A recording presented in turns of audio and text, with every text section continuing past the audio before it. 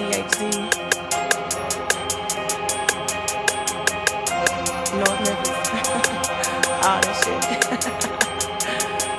Bitch, I'm trying to tell you I don't fucking play. Put you in a chokehold, smoke a blunt hole and be on my way. Hope you know the cases that I'm catching, I ain't gon' tell you twice. Hope you know I'm coming when I'm coming, I ain't nothing nice. Everybody in the circle talking like they Ricky Lake. Crazy lady, did she that? And bitch, I'm also with the bank. You hoes know the business, be a witness to this Memphis queen. You hoes know the business when I rhyme, bitch, I'm rhyme clean. So high in the days from the chronic. And we're back. And special guest, no Quentin. I'll just put it out there before we even start so people can turn it off. No, and this week we are the hand workers' rights. And I'm joined by, I should have asked you before we started. I'm joined by Evan. Yeah, I'll be Soccer Evan. That's how I've been referred to on this podcast in the past. Yes, Soccer Evan. Soccer Evan, how you doing tonight?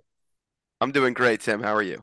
I'm doing pretty well. I used to be good at that kind of stuff. You know what I do? Like the pre-show check-in. What do you want? Do you have any like special? When I used to do stand-up, go ahead. It's an art, man. You know, it's not easy. Well, I used to do stand-up, right? And I would host shows and things. So of course you got to get people's credits. What do you want for your credit? Do you have one of those? I always used to love the like road comics who would have stupid nicknames. Like, oh God, there was one that was particularly bad. She was like, alcoholic cougar or something like that. That was her whole Jesus. gimmick. Yeah. God. It was like something. It was like straight out of the 80s. You know what I mean? Like it was like, oh Jesus, like, you That's started. Just sad. Yeah, you started when when the stand-up comedy boom was going on, which I guess, if you're a road dog for life and that's the career you want, I go for it, I guess. I don't know. Either way, like I said, no Quentin, no, I guess I don't know how much preamble. How excited are you about wrestling news, Evan? I don't know how much you stay abreast with all the ins and outs. Are you very upset about Matt Tremont being 15 years old? Has that been really getting at your goat? No, it hasn't, Tim. I guess I should, let your audience know basically what I'm about. So I'm part of the infamous Wrestling with Words Slack chat that gets referenced frequently on this and other podcasts. And I got in there because I was going to do a whole big series on John Cena, who is my favorite wrestler ever, who I got to see live on Friday nights. That was actually really exciting. It's the first WWE show I had watched in months. The first hour and 40 minutes were terrible, but the last 20 minutes were awesome because John Cena was there. So that was great. And the site shut down like a month after I joined, and I just kind of kept on with the guys. And like, I didn't really know what I was talking about. I was only a WWE fan at the time, and everybody gave me a lot of shit. Your host especially. But I caught on. Roman Reigns is my other guy, and my heart was broken when Vince screwed him over at WrestleMania the following year, and I started to branch out into other stuff. And the promotion that really captured me was DDT. It is still my favorite promotion to this day. I don't love everything they do. I didn't even really love this show that we're going to talk about today, but I really, really enjoy the vibe of the promotion and generally what they're about. So that's kind of my taste as a wrestling fan. I like comedy. I like a variety show. I like when a show is built to be a lot of different things and to kind of carry you through different sorts of emotions. I'm definitely more along the lines of, enjoying real fights as opposed to the more dramatic, hammier stuff that you see predominantly out there today. So I haven't kept up with a ton of modern wrestling, especially in the pandemic. The clap crowd shows are tough for me. But I've watched a ton of old wrestling. I went back and watched all of the Ring of Honor shows from 2002 to 2008. I'm currently going through Baby's first All Japan run and all that stuff. So, trying to catch up and get to where some of these guys are. And some of you, if you're listening to this podcast, you've seen more wrestling than I have. But I'll try to do my best and lend my perspective. I don't know about that, man. These kids now, we get these kids, they're not all like Quentin, and I start to interact with them. I had one of them on the podcast, but Quentin was 40 years old when he was 10. So yeah, exactly. That's not everybody is Quentin. The scary thing about Quentin is that he's getting to the point now where he's the same age that I was when I met him, right? And it's like that's a weird feeling. Wow, yeah. Thinking of how young he is or whatever. But a lot of these kids online, they might listen to the podcast, they might follow us on Twitter, all this kind of stuff, but they're into it, and they're into like how all this stuff that you can find available now because it's so much easier. But that also makes Well, it really hard. that was the great thing, Tim. Sorry, that was the great Oh, thing well. about becoming a wrestling fan as an adult at this point in time, because if I want to watch any All Japan match from 1992, all I have to do is go on Ditch or find it. It's so easy Yeah. to find all this stuff. Whereas years ago you had to trade tapes, or it would be incredibly painful to try and find these matches. So that's a real blessing, and it's allowed me to catch up very quickly in a way that otherwise might not have been. And I also, for various reasons, am going to have a lot more downtime this year, so I'm very excited to further my horizons. I plan to do my first GWE list in 2026. I actually have a really a discussion question for you about that later in the Oh, show, sure. Tim. So we Yeah, yeah. we can get into that. Yeah, of course. Yeah, but I would honestly even say like 3-4 years ago, maybe even a little bit longer, was really the best time to get into it. Yeah, yeah. Because 2018 was my big year, which is probably a couple years too late, because the European scene had sold out by the end of the year, and things were starting to wind down with New Japan at its peak quality. But it well, was still part of the boom. I go back to what I'm like trying to say is though for like the kids now, the younger kids who are getting into it right now, there's so much stuff available that's current and there's so much streaming everywhere, everything that you don't have time to go back and watch old stuff if you're really into it. And that's why when you say like, oh, if you're listening to this, you probably see more wrestling than me, maybe, but maybe not historical. And it's Yeah, just like so difficult to want to go back and watch any older stuff because you're going to lose track of everything that's going on right now. There's so much. That's why I say like 5-6 years ago where everything was still available, but there wasn't everything streaming like it is now with IWTV and all the streaming services to where you could get your hands on all of this good stuff, but you also could keep up with the modern stuff and not feel like it was a full-time job to keep up on all the modern wrestling. yeah, Which is just, absolutely. That is so yeah, true. And the last couple of years, I've like started the spreadsheet and tried to keep up. And by WrestleMania weekend, I'm always done. It's just like I yeah, can't do this. there's too And much. and the sheet ends up getting deleted. It's absolutely too much there. All right, so this DDT show we're going to talk about, there's a pre-show tag. There's a ton of just whatever. You already said it. I mean, what is the name of the show is Never Never Mind. mind. Never Mind. It's almost like telling you not to watch it, which is kind of great, the DDT thing. But DDT, I mean, it's not hustle, right? But it does make sense that if you're a WWE fan, DDT was like hustle DDT when they started, the idea was delivering a WWE sports entertainment style wrestling show in Japan, which was kind of novel at the time. Um, and so that's why it does make sense for like a only WWE fan to really latch onto this. But like I appreciate it too, to where DDT is kind of my I guess maybe my favorite promotion, the one that I really like have the most affinity for, truthfully, at this point, like in Japan.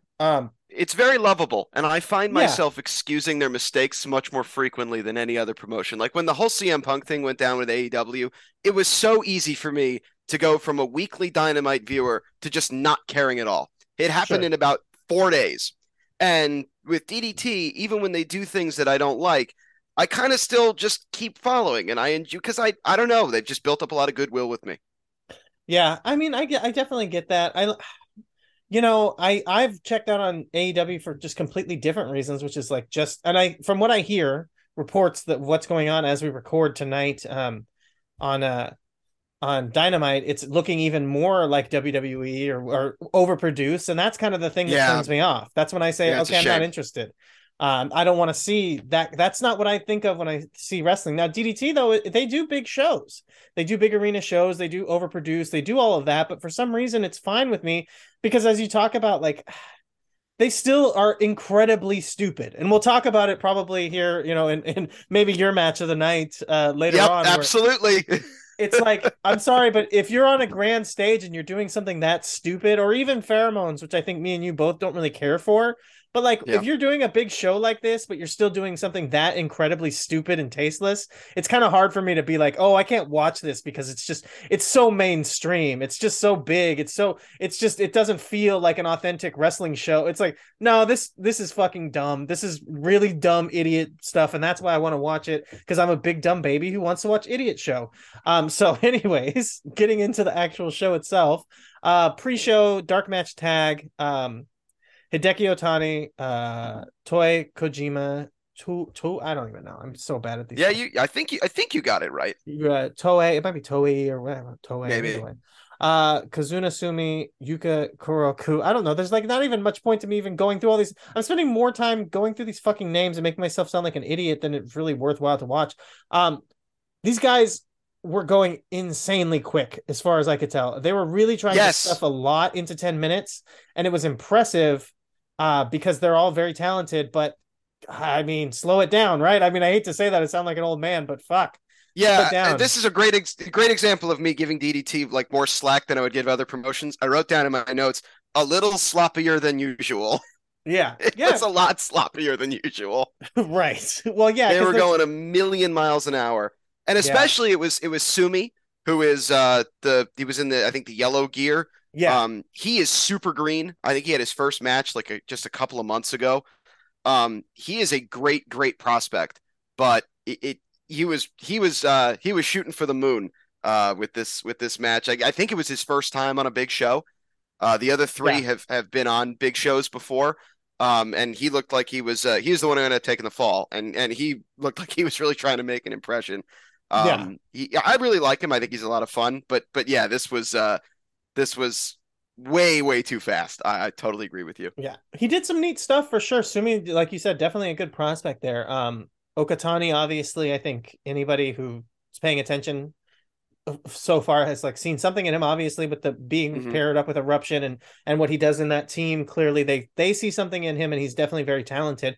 It did cross my mind as you talked about that. I don't know if you saw or heard any of the stuff about the contract situations going on in Japan right now, and these companies being interested in outsiders or being interested in trying to poach from each other, or people on handshake deals, all of this and that. And none of the drama, none of the contract stuff that anyone was talking about involved DDT. It was all Dragon Gate, New Japan, some Noah stuff. This is my speculation. Well, I guess Noah would be Cyber Fight too. I was just sort of thinking Cyber Agent has the sort of, it's a little more dressed up in that the contracts might be tighter, or it's a little bit better funded. I'm not sure. Well, no, and DDT. Well, go ahead. Yeah, I mean, if it's happening with Noah, then clearly, it's possible that it would happen to DDT too. Well, DDT feels more like the focus when it comes to Cyber Agent, Cyber Fight, and the wrestling side of things. So I could definitely see that they're being a lot more by the book, and also you've got this roster that you don't really need to be worrying about thinking about poaching outside people. Well, they're poaching people. They're bringing people in. They poached Yuji Hino a couple of years ago. Now they've got Naruki Doi coming in, which is a huge name for them. Sure. I mean, Kotaro Suzuki won a title on this show. So Doi is not exactly a poach, but I get what you're saying. I mean, they got Akiyama. You could say that was like a similar thing, but like that was, coming from Noah, so that's under the same company, same contract, all that stuff. Well, he came from All Japan, didn't he? Oh, that's true. It was kind of like a mutual thing, I think, where they were ready to move on to like new office too. So yeah, and Doi is technically a freelancer, but is a exclusive DDT freelancer, whatever that exactly means. But so he's still, under some kind of deal with Dragon Gate. But yeah, I mean, Hino's an interesting one. They did kind of grab him, but yeah, it definitely does see like a lot of the drama, a lot of the contract stuff. There is not a lot of loose contracts, as you said. Stuff is kind of tightened up, and this match shows why they don't. Again, like I said, they don't need to really be looking at like, oh, we need to grab Roppongi 3K or whatever, because they've got guys here who are really solid that are coming up from there. I think they have six. I think they have six really strong young prospects, which is an insane amount to have if you're a Japanese wrestling promotion. I mean, like 2 or 3 is good. Right. I think all 4 guys in this match have a chance to be, if not like headliners, at least really strong mid-card talents. We'll talk about Takeshi Masada later in the show. Yeah. He is the dude. And then Yuki Ishida later in the show too is like the next Higuchi. So they've got 6 guys that you can see as like if those 6 are in 6 of the 10 top slots on a card in 5 years, it wouldn't blow you away.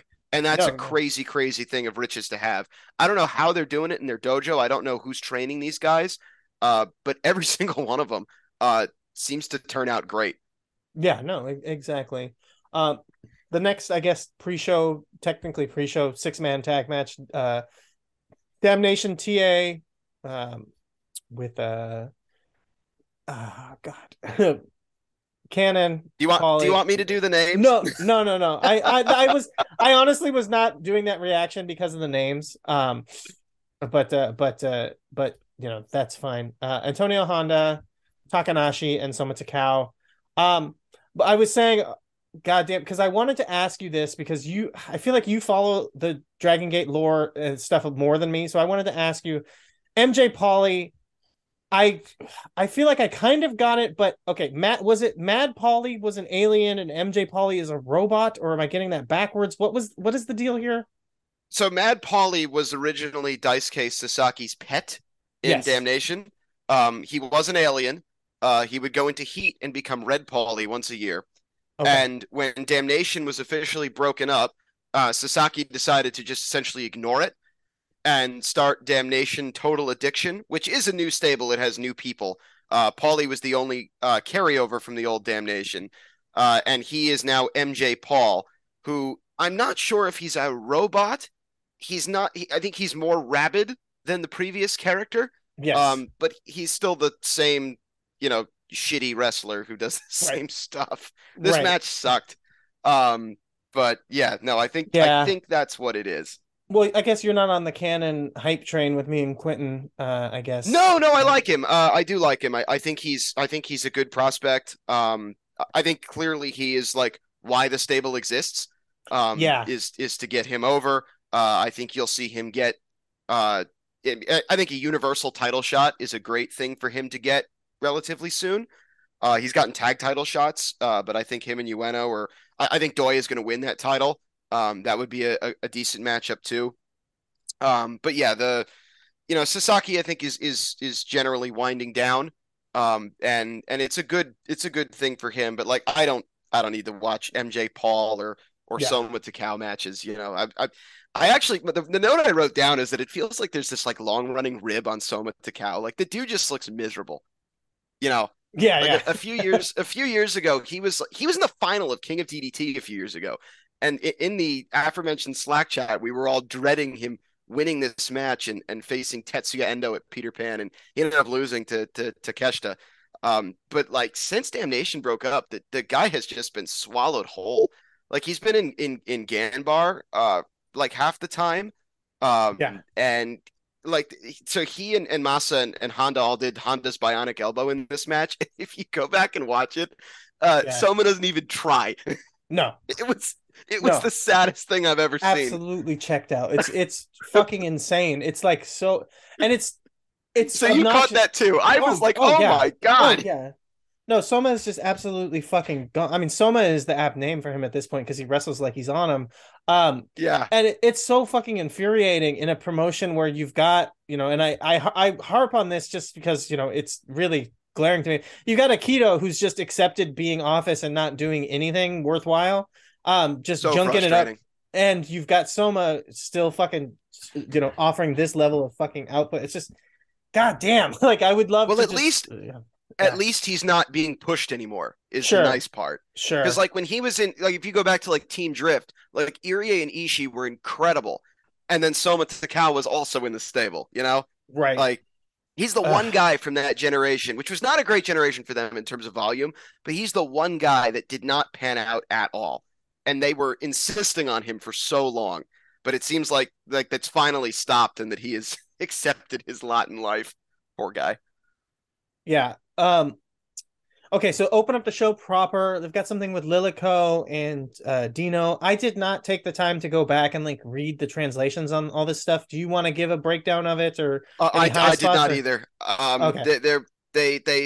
I think Dino was going to light the bomb in her ass. Again, idiot show, baby morons watching idiot stupid is Yes. what we're doing here. Yeah. And her husband, who is some sort of TV character, came out and did it instead. It looked painful, and Yeah. we moved on. We move on to the big main event as you've got the future top guy as you talked about there. Takeshi Masada taking on the big boss of Senshiro Takagi here. I guess I'll just say, Evan, the floor is yours. Take your take your opening here talking about this. I thought this was pretty interesting and a solid showing. Yeah, there was actually a lot to think about here because so a big thing coming out of this show and the following Korakuen the following week is that Takagi is going to have at least a small run here as like actually trying as a wrestler again, which I think is really cool. Because he was, I mean, he's the president of the company. He's been the guy the entire time, and back in the mid 2000s, he was never a great wrestler, but he worked like he's a former KOD champion multiple times, and has had big matches with guys like Harashima and like he can do a lot for guys like this, and it's exciting to have him back, and especially because he is a tremendous comedy wrestler, one of my three favorite comedy wrestlers in the promotion. We'll get to the other two in a little bit, but this was not a comedy match. This was a straight sort of opening sprint with a veteran against a young guy, but he's a valuable piece if he's going to wrestle for a little while. He's pushing 50. I think he's over 50 now, but still a fun guy to have around. And he did a butterfly suplex over the apron or from the apron over the top rope into the ring to set up the finisher in this, which was pretty sick. So he's got his stone cold gimmick and his power spots, and I always enjoy him. But the takeaway here is Masada. He's been basically they have set him up to be Takeshita's clone. Essentially, he is very obviously thought of as the next guy, and I see it. I think he absolutely has that ability. He's big. There's tons of room for him to fill out. He's kind of weird looking in a good way. Like he stands out. His stuff is really crisp for someone so green. He seems to have a feel for working underneath already, which is Yeah. the first thing you're going to learn, and he's good at it. It's a long way to go. He's going to be it's going to be 3 or 4 years before he really gets pushed into the main event picture. But I do think that they had that of their young prospects. I'm ready after a few months of seeing him to call Masada the best of that group. And I think they were right to kind of anoint him the super rookie. That's what they're calling him. They're doing that whole label, that goes back, years and years and years. And I think it's a good call. I'm calling him Baby Soup, and that's Taka Soup is Takeshita's Twitter handle, so he is Soup. This is Baby Soup. And they wrestled each other on the January 3rd show, I guess a couple of days ago. At the time we're recording this, I have not watched that yet, but I'm looking forward to going back to it. They got 10 minutes. I heard it was really good. So that's a really, really exciting prospect. Yeah, I'm interested to check that one out. I saw the posted the graphic of it and definitely agree with you everything there. I think his selling underneath, as you said, the facials and the selling from the bottom is done super well. So it's going to be like you said, filling out, putting it together. But he sells like someone who's been in a fight, which is good. His facials are cartoony and over the top, but they suck you in, as you said, him being just kind of weird looking.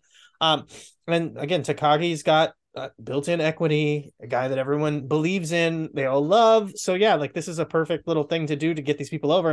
And the post-match, he calls out the rookies and he says, yeah, basically like you gotta. I think I kind of looked up what he talks about here, and he basically talked about they've got a year here to prove themselves and all this stuff. So 2023 is going to be the year of DDT, I guess, like you said, like kind of restocking the pool and building up new stars. And it's interesting because a lot of the companies are having this. I mean, we talked about it last week with me and Quentin, that Dragon Gate is already well on their way of pushing their younger talent up the card. New Japan, you've got the rumors that Bushi Road is saying, get the fuck over this and start pushing some new people, which is interesting that Zack Sabre Jr. beat Ren Narita for the TV title, but whatever. As I tweeted out, it's perfect because Sabre can, promote all the stuff on social media. As we all know, he's very good on there. So that'll be helpful. But yeah, that doesn't make any sense when you're talking about push these new guys, and Ren Narita was the most pushable young guy that they really had available Yep. on Wrestle Kingdom, and they did nothing with him. I mean, I guess you can say they did something with him, but why not put the fucking title on him? And then DDT is here, obviously making. Oh, go ahead. Well, I was going to say Ren Narita got treated better last year when he got at the Shibata match. Yeah. That was so much better for him than this. Yeah. I mean, it's just mind-blowing. Well, it's why New Japan feels stale and DDT still feels kind of fresh, even though they feel past their peak. They still feel like there's something there, in my opinion.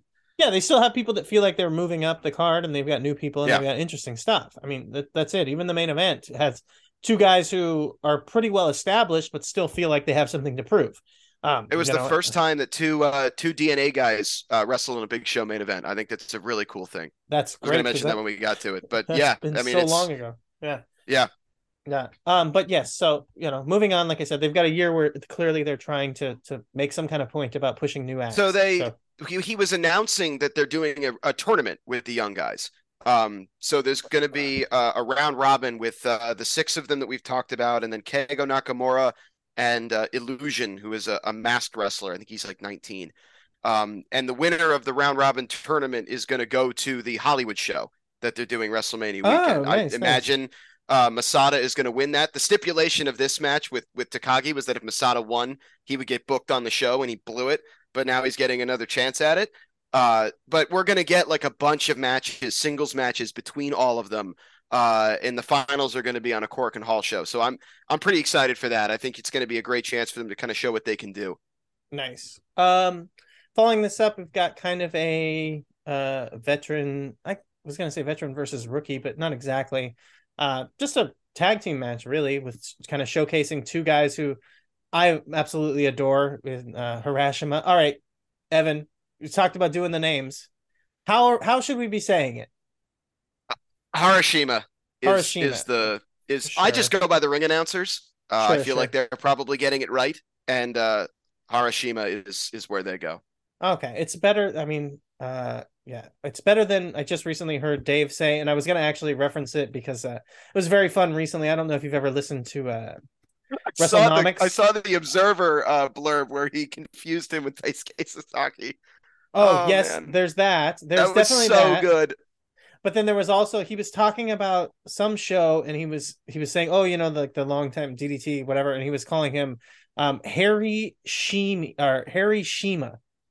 Oh dear. Yeah. So I was just like, oh, okay, so Harry Shima. And I was just like, okay, he's nailing it. So he knows. Yeah, you should call him that from now on. No, I respect Harashima too much for that. If it was anybody else. But there was that, and then there was WrestleNomics when they were talking about Basara.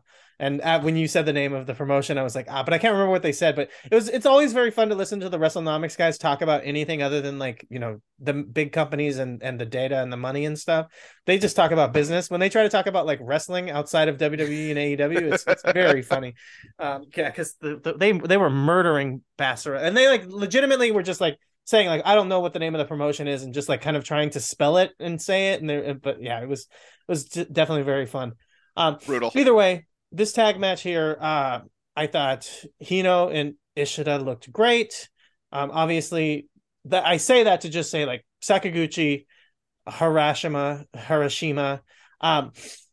are just perennially fantastic as far as I'm concerned. And we talked about DDT being like the promotion that I really like in Japan, and that's because of those two. Basically, like those are two of my longtime guys. But it's so frustrating that they held them out of the Dio this year, and I have no idea. So like Harashima's been pretty, with one very, very notable exception. Harashima has been consistently de-emphasized for about 5-6 years now. I think they probably moved on from him as the ace about 2 or 3 years too early, which is probably better. You'd rather end something early than let it go on too long, is what usually happens in pro wrestling. But it's so frustrating for me to see him in a tag that's second on the card when, like, I know this guy is still the best wrestler in the promotion. He's one of the best wrestlers in the world. He's one of the best wrestlers of all time. He really is. I mean, he is one of the great babyface aces in Japanese professional wrestling history. He is sublime, and he still has a lot to offer. He's in his late 40s now. I don't know if this is his choice. Maybe he does want to dial it back. At that point, he certainly has every right to. Just as a fan of his, I hope we get a Higuchi Harashima title match, because he's the kind of guy with enough equity that if they just say Harashima's challenging for the title, everybody will be like, oh, all right, awesome. He's basically their John Cena, frankly, at this point, what that role is. Where if you dropped him in, it'd be like, yeah, okay, great. And there's a couple of big shows where they could really do that with him later this year. So I hope that happens. And yeah, Yukio is a stud. Yukio's funny because he got pushed to the moon right when he debuted, and he probably wasn't good enough yet. And then after that bombed, and he never got that kind of a push again, he became awesome. It was fun to see them tag together.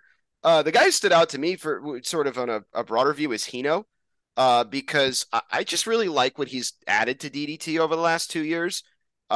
He's a big guy. They don't have very much of that at all. In terms of like a real monster who can actually work. He's a good worker. He can have big time sort of prestige main event matches, so to speak. But he's also funny. Like they did some comedy in this match where they did like the kickoffs, and he kind of hulks up, and then his goofy selling is funny. Like he's just a really nice fit where he's like he can both be a monster to put over the biggest stars, but also do the comedy stuff at this point on the card. Yeah, this is a weird comparison, and also like, what is it? But I think if you just watch all that ROH, then I think you kind of get. But Hino kind of has the same cool factor that Samoa Joe has, where it's like totally he can be amusing and he can be comical, but he's never a joke. Like he's not, and like that's perfect. And so he fits in really well with that because he carries himself that way. Where it's the joke is never on him. He can be the straight man, or he can make fun of others, but he's never getting humiliated, which keeps his aura. Yeah, and definitely, I've said it 1,000 times, but yeah, like putting bigger guys around him and letting them learn from him has worked out really well, especially for like someone like Yukio Naya, who I think that those two kind of butting up against each other has helped Naya really learn how to wrestle better as a big man. And clearly he's gotten tons better, but we'll talk about him later, future, DDT champion. Yeah, that's gonna be a big discussion point. Sure. Pheromones tag. I mean, I've made it pretty clear. I just do not engage with pheromones at this point, but if you want to talk about it, feel free. No, I just free Yuki Ino, please. Talk about a young guy that like, and see, here's the thing, like, it's almost bad if you're really funny, and like Ino is really funny, and he's just, I mean, but the one thing I'll say, the crowd fucking loves these guys. I mean, they've won best unit at the Japanese Indie Awards 2 years in a row. They are one of the most over acts on the show. So, and Dino has 20 years of equity with this crowd. Right. So they clearly are okay with the act. I have no idea, how it looks to me as there's, I don't know. It's an act I've never been totally comfortable with for, I should hope, for obvious reasons. And it's just, they've so far been kept away from the stuff that I really care about. I'm nervous that that's going to change, but we will see. I really want them to free Ino because the dude is so good, and it's a shame to see him in this sort of spot. Yeah, and it's it's interesting because it's like it's a callback, it's a reference. You know what I mean? To like an older, it's another gimmick that was also kind of, in some ways, slightly problematic, but Dino, it is what it is, and it's also a different culture. And hey, why not? Well, that's the other thing. I just don't. I feel weird being like, oh, this is so bad. As I don't know, right. I don't know at all. I'm completely ignorant. So I just sort of don't, like you said, don't really engage with it. Just kind of let it go. Yeah. And here's the thing. It is bad. Like I know that it's bad, but it's culturally different. Bad. It's culturally really bad. It's like a different culture and this and that. And like I said, this is as good a place as any to reference it. But like, the Muda thing that just happened with Nakamura and his post-match promo and what he said, it's like, it's the same fucking shit. It's like, again, it's a different culture. I've talked about it in the past in the podcast. It's like people overlook the fact that like Japan is really fucking regressive. Japan is a very conservative country. A lot of like, weeb types like to look at all of their culture and be like, oh, it's this magical island with all of the cool kawaii stuff. And I love it so much. But it's an ethno state. At the end of the day, it's kind of an ethno state. Like you don't have full citizenship as a foreigner in a lot of ways. It's like very difficult to own property, to have full rights, all this kind of stuff. They're not super chill to women. Like still to this day, there's tons of problems. And yes, 100-year-old man who plays a dragon monster character doesn't necessarily know which words in English he is and isn't allowed to say anymore, because the last time he was in America, I mean, I've seen him in America within the last 20 years, but the last time he spent a lot of time in America was back when, like, I mean, the stuff that he called Nakamura was pretty commonplace.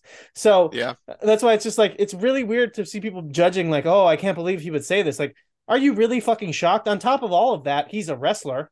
Like, it doesn't even matter. You can just like throw it out the window and just say wrestlers say this kind of shit all the fucking time. Prematurely cancel all wrestlers, and then you won't ever have to worry about it. Yeah, exactly. But yeah, I'm just like, are you guys really like, okay, the guy doesn't fucking speak English like, fluently. It's a second language for him. He's 100 years old and he's a fucking dragon monster. Of course he's not woke. Like, I'm sorry. When you put it that way.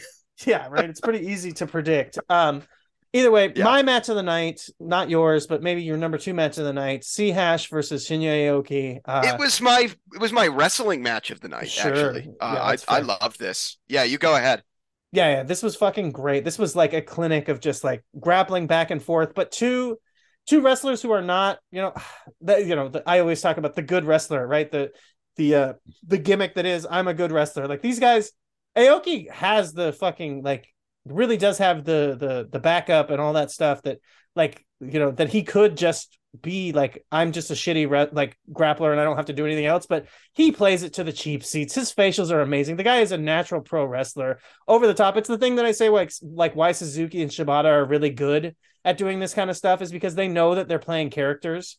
Shibata obviously plays it a lot more dry, but Aoki puts it over the top. And then obviously Hashimoto is fucking incredible. Just the grappling, the back and forth, the selling, the same thing. Like the grappling on the mat, everything is super believable, super tight. If you've ever like done any wrestling or any like combat sports, you kind of like can see some intricate details that are really, really neat with like, well, the way that you place certain locks and do certain holds and counters and in and out, but also again, like doing stereotypical pro wrestling stuff, which is still fun to mix in there.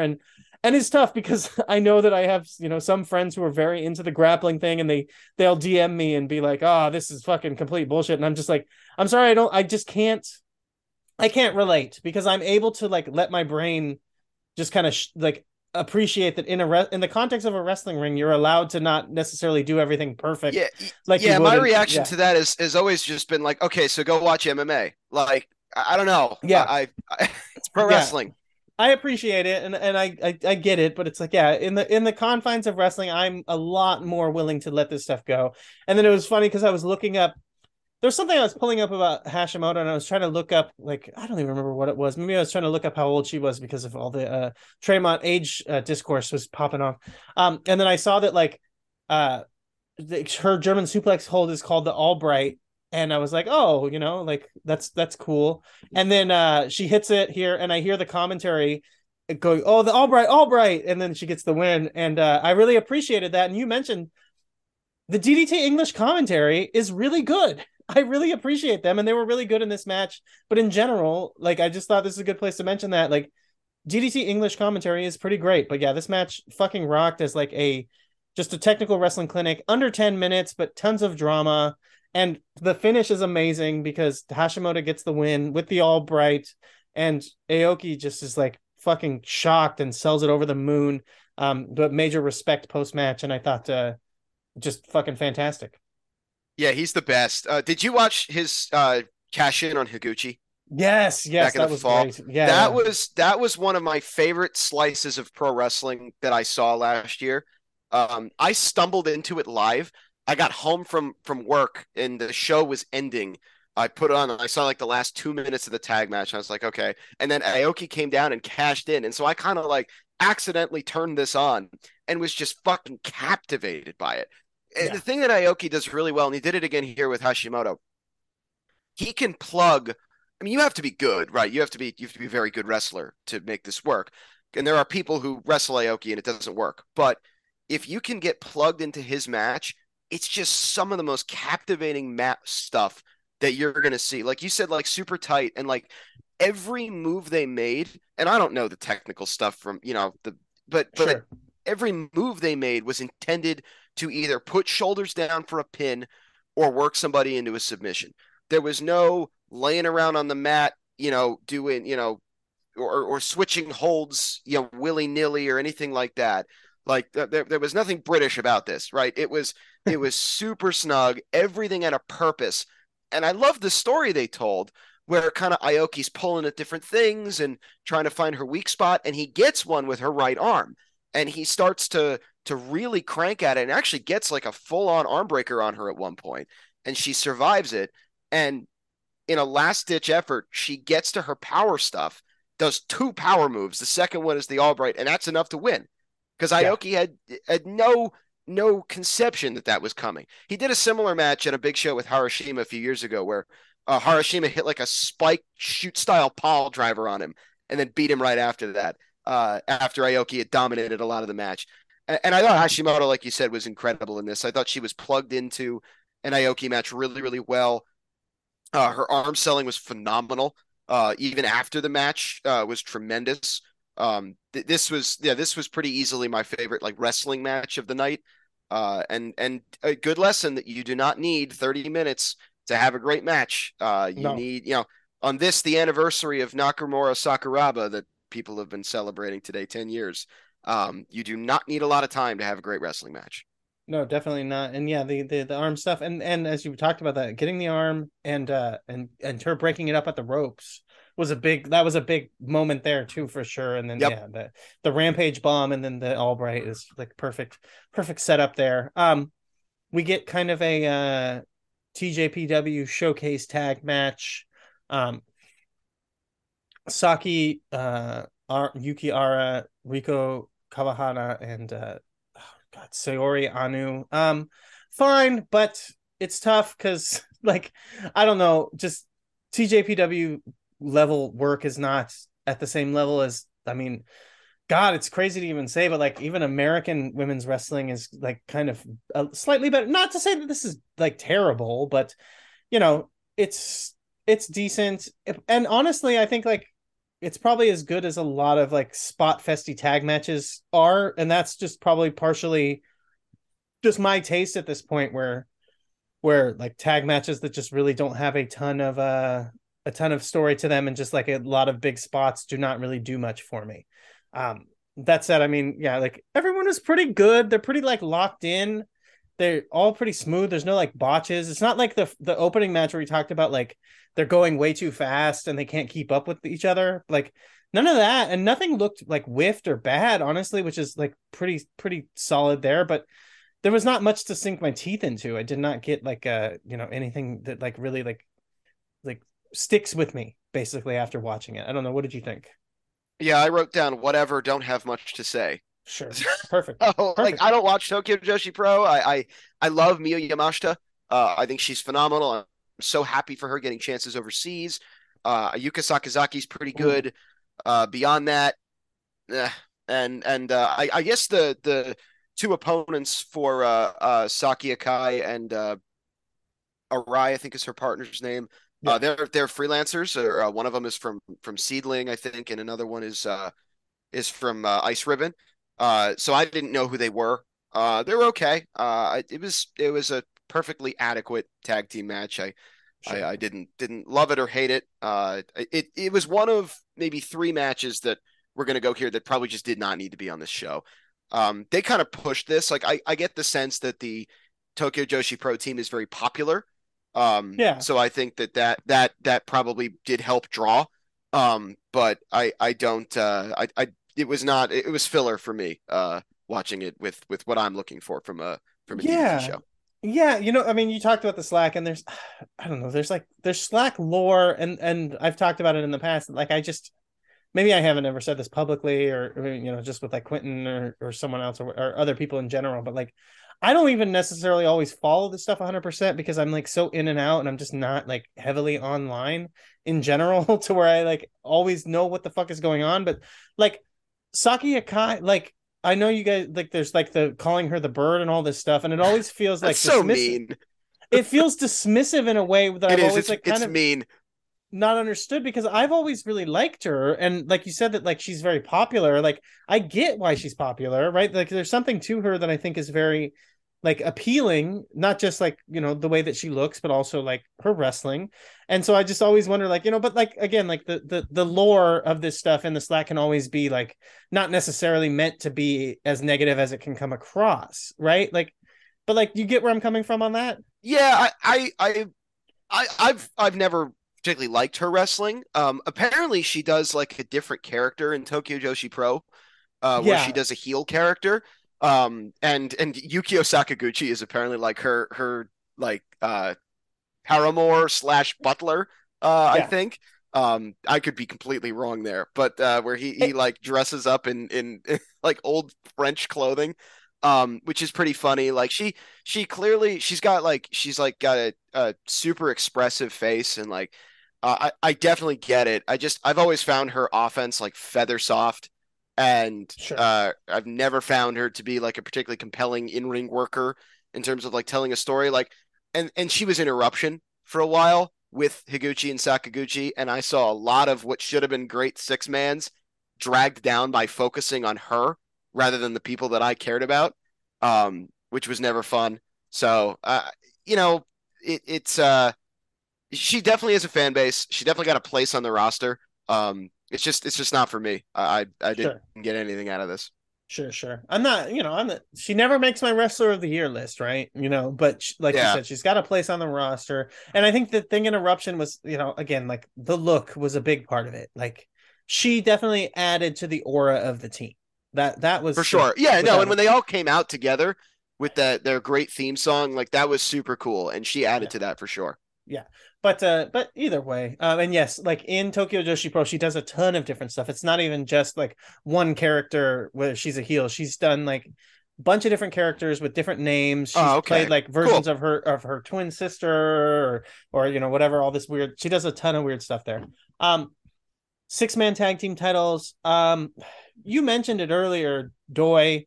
He loses the trios title here. Like I don't fucking see what's the point. Like, I really do not see the point of Doi going freelance to deliver what he's been giving in DDT here. And, you know, obviously So part of this. Go I ahead. think he's going to win the Universal title, which is why this happened. I could be wrong. We'll find out in like a week and a half. Um, but I think this was just sort of getting his feet wet in the promotion. Not that I mean, like DDT fans are going to know who Naruki Doi is, so I don't know that that was really necessary. But yeah, I kind of agree with you. I do think the team was funny though. Now, I mentioned my three favorite comedy wrestlers. One is Sanshiro Takagi, another is Kazuki Harada, who I think is just a goddamn treasure. And he Doi played a good straight man for him, and he's done that in Dragon Gate too in the past. But I thought they had a great vibe together. Yeah, I agree with you. Harada's very fun.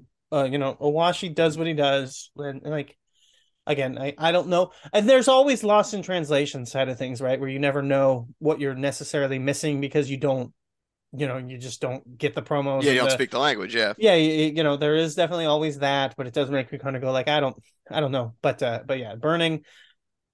I like the burning concept. Like Endo is just like a big time, like just a major turnoff for me. Will always be. did was he always for you? Did you ever like him?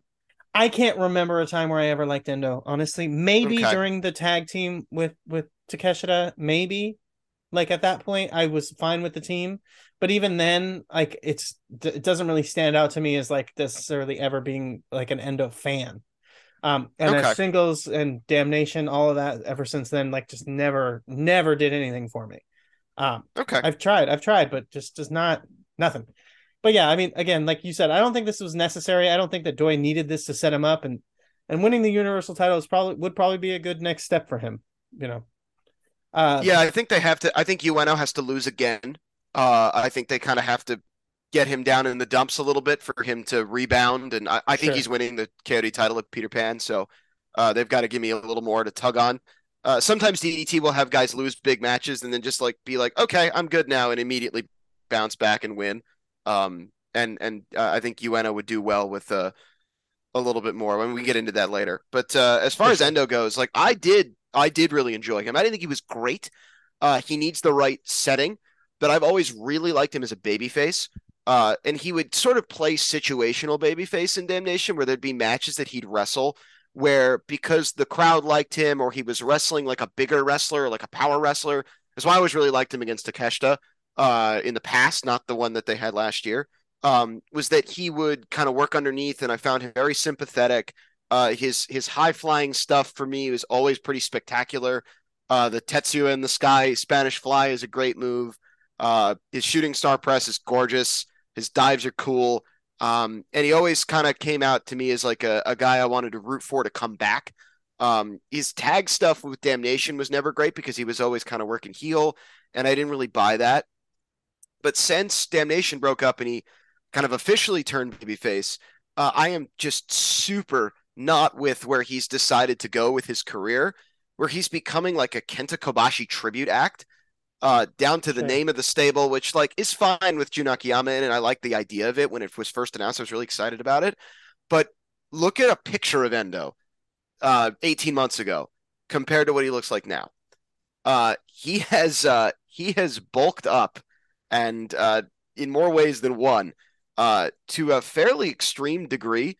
And all it's done is sap his high flying of its Yeah. crispness and impact. But he's not a heavyweight. He's never wrestled like a heavyweight. He doesn't know how to. So like his idea of wrestling as a heavyweight is like throwing a chop in once in a while or transitioning to his Spanish fly with a lariat.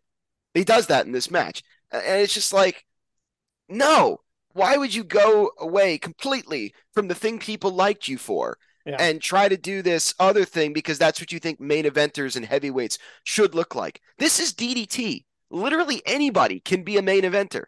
I mean, the gay panic guy main evented Peter Pan a few years ago. Like anybody can do it. It doesn't Well, matter what you look like. That's one of the great appeals of this company. And to see Endo, I don't know if it's him feeling pressured to fit a mold or whatever the direction is. It just sucks, and he should not keep doing it. He should go the absolute opposite way. And until that happens, I do not want to see him in the main event again, and I'm terrified of when we're going to. yeah, yeah, no, I agree with everything you're saying there, and honestly, a lot of the stuff you mentioned there like refresh my memory on that. And his high flying is very impressive and awe inspiring. But one thing he has is it's kind of I a lot of times I compare it to Artemis Spencer. Ricochet is another guy who has this where the stuff is like can be so smooth and so slick that you almost it doesn't register how difficult it is Sure. because it looks It so does. It does perfect. now. It Yeah, does now. it does now, but now it's not impressive. And the reason why No. it kind of worked for Ricochet is that he had like a cocky attitude, and he still does, where he like goes over the top with how impressed he is with himself. Like, but Endo never had that, and he had no personality. So you're right, like his high flying stuff definitely really stood out, but I never really saw much personality beyond it. And then it's just like it almost loses its impressiveness because it looks so easy. It looks so effortless for him that I'm not really impressed by it. And he Yeah, doesn't it's like just it's never what I would do as a performer, right? Like, I mean, right. at the end of the day, my job, doing sports is a performance. I would never go away from the thing that I do best Right. to try and fit another mold because it's not me. I would it would be totally illogical, and I don't know why he's doing it. Yeah. And And then you look okay. how it went for him because he got his big win. They clearly built him up, and he beat Takeshita in a match that everybody just assumed was great because it was 46 minutes long. And then he got knocked out by Nakajima and then humiliated by Higuchi. And now he's, a mid Carter again. And it's Right. like, man, this was always going to happen to you. Maybe not in this specific way, but like you got exposed. And he just keeps leaning into it. It's going worse. Like I saw him and I was like, my God, Endo looks like this now? Why are we Well, doing this? and that's like a big part of the problem that I think leads into why I never liked him and why it was like confirmed with the Nakajima thing, which is that I look at him as like a paper tiger. And Yeah. there's like, I just don't see anything there. So then when my bias gets confirmed when Nakajima just knocks him out with a slap, it's like really hard for him to come back because I'm like, it's Yeah, that was confirmation rough. bias. It's It was confirmation really, bias. and he can't be some hard body Kobashi guy No. if he's getting knocked out Yeah. by a slap. Yeah. I already Because didn't believe in Kobashi you. But yeah. Kobashi would get up and chop the shit out of you. Right. And like, oh man, I don't know. Yeah. Either way, let's move on. Move on. Jun Akiyama, Super Sasadango Machine. This is your match of the night. Yes. Yes. Explain it to me, please. I My watched, dumb my dumb idiot brain was so satisfied by that. So Super Sasadango Machine is my favorite comedy wrestler. I think he is just hilarious. And I used to love him. I fell in love with him through Mr. Haku's translations on the DDT English Update account. He was so good at getting it out instantly that you could refresh it and immediately you could pretty much follow along with what he was saying. And Mr. Haku wrote it in a way where the jokes came across. It was tremendous. I really, a project I should do is archive that account at some point because it's probably good to keep that stuff around, at least for my personal use. Yeah. But the cool thing is now that account no longer exists, DDT started their own English account, but we now have English commentary.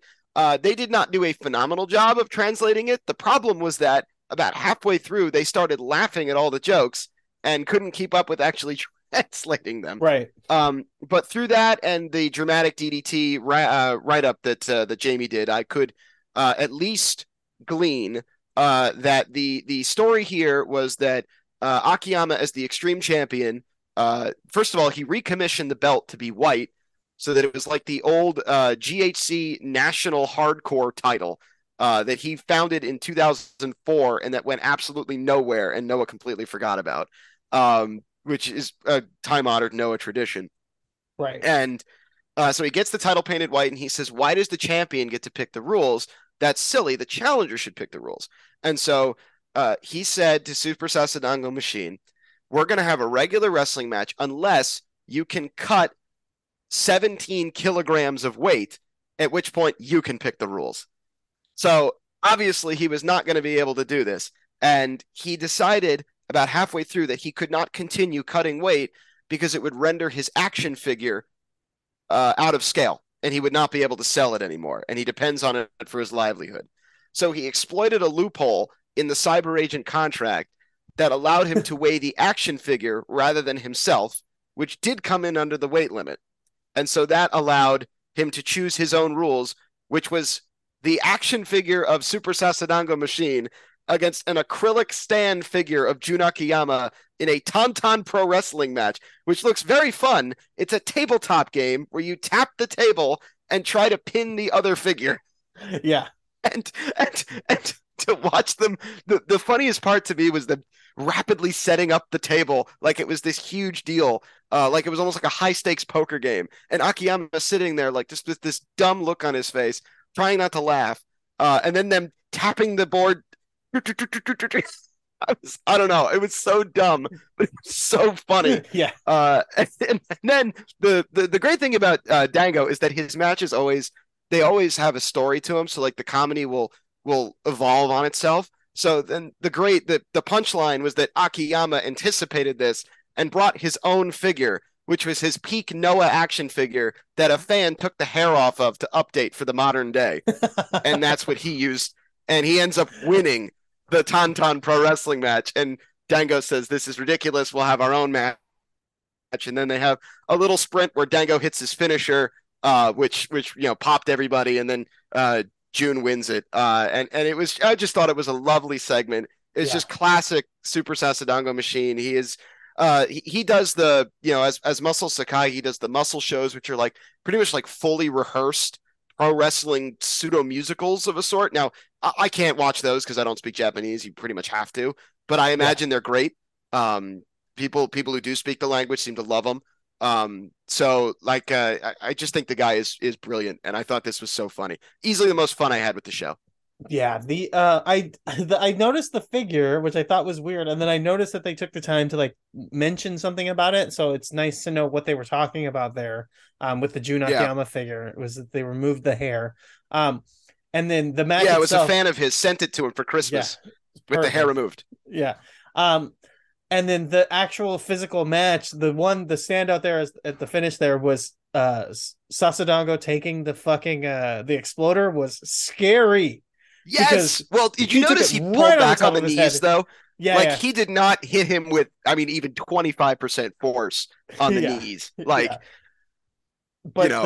And the then ex and then after the match, Antonio Honda comes to check on Super Sasadango Machine to make sure he's still alive and accidentally challenges for the title. yes, which is perfect. That's yeah, okay. I'm with you on, and I really love this stuff. It's so fucking stupid. But It's so dumb. I but love it so it's much. fantastic. But yeah, Sasadongo trying to take the exploder was fucking scary. Homeboy looked like he Yeah. landed right on the top of his head. Yeah, And it was. I meant to say this earlier. I'm sorry, it just popped back in my head. You mentioned Miyu Yamashita, and I'm gonna see her versus Athena in a couple weeks here in the at Oh the wow. Prestige show for the I ROH hope Women's we get title. I So hope we get yeah, Murder Athena yeah. because because That's the idea. Yeah, Miyu will kick back. yeah. It's gonna be So fucking brutal. It's gonna be so much fun. that's And awesome. yeah, my Actually, wife. that's really, really great. Yeah, my wife's coming, and she's gonna probably lose her mind because she likes wrestling a lot, but she doesn't necessarily love when they get like insanely brutal. So it's gonna Oh be no, fun that's for her going to to see be that. very violent. Yeah. All right, we got the heavyweights, the super I, heavyweight I do tag team have I match. do Oh, go have ahead. one thing. Hold on, Tim. I Oh just have yeah. one kind of question I want to bring up to you and see what Oh you yeah, thought yeah. about it. So I kind of think that this DDT run has done a lot for Jun Akiyama with Yes. like greatest wrestler ever. Obviously, he was going to do very well no matter what, but to do this into his fourth decade, where he's done everything from like a legitimately great main event run during the pandemic, where he was like the only guy that could make this stuff work, to the comedy stuff, working with the young wrestlers. He had his own stable. Now he's working with other young guys like Okada and Koroku and all that. Like now he's doing the comedy loop with the old heads, and it's all so good. Like he's every time he's on a show, it is reliably terrific. Like I think it's a different side of him that we get to see here. I don't know if it does anything for you. Maybe he's already so high that it wouldn't have mattered. But like I think it's such a great capstone for what is an elite GWE case for me. 100% a guy who like was already pretty high for me. I think I just realized that in a major move of idiocy, I deleted my saved GWE ballot on my Google Drive. Oh Um, dear. but it's still, I mean, obviously it's still online. I just have to go search for it, Yeah.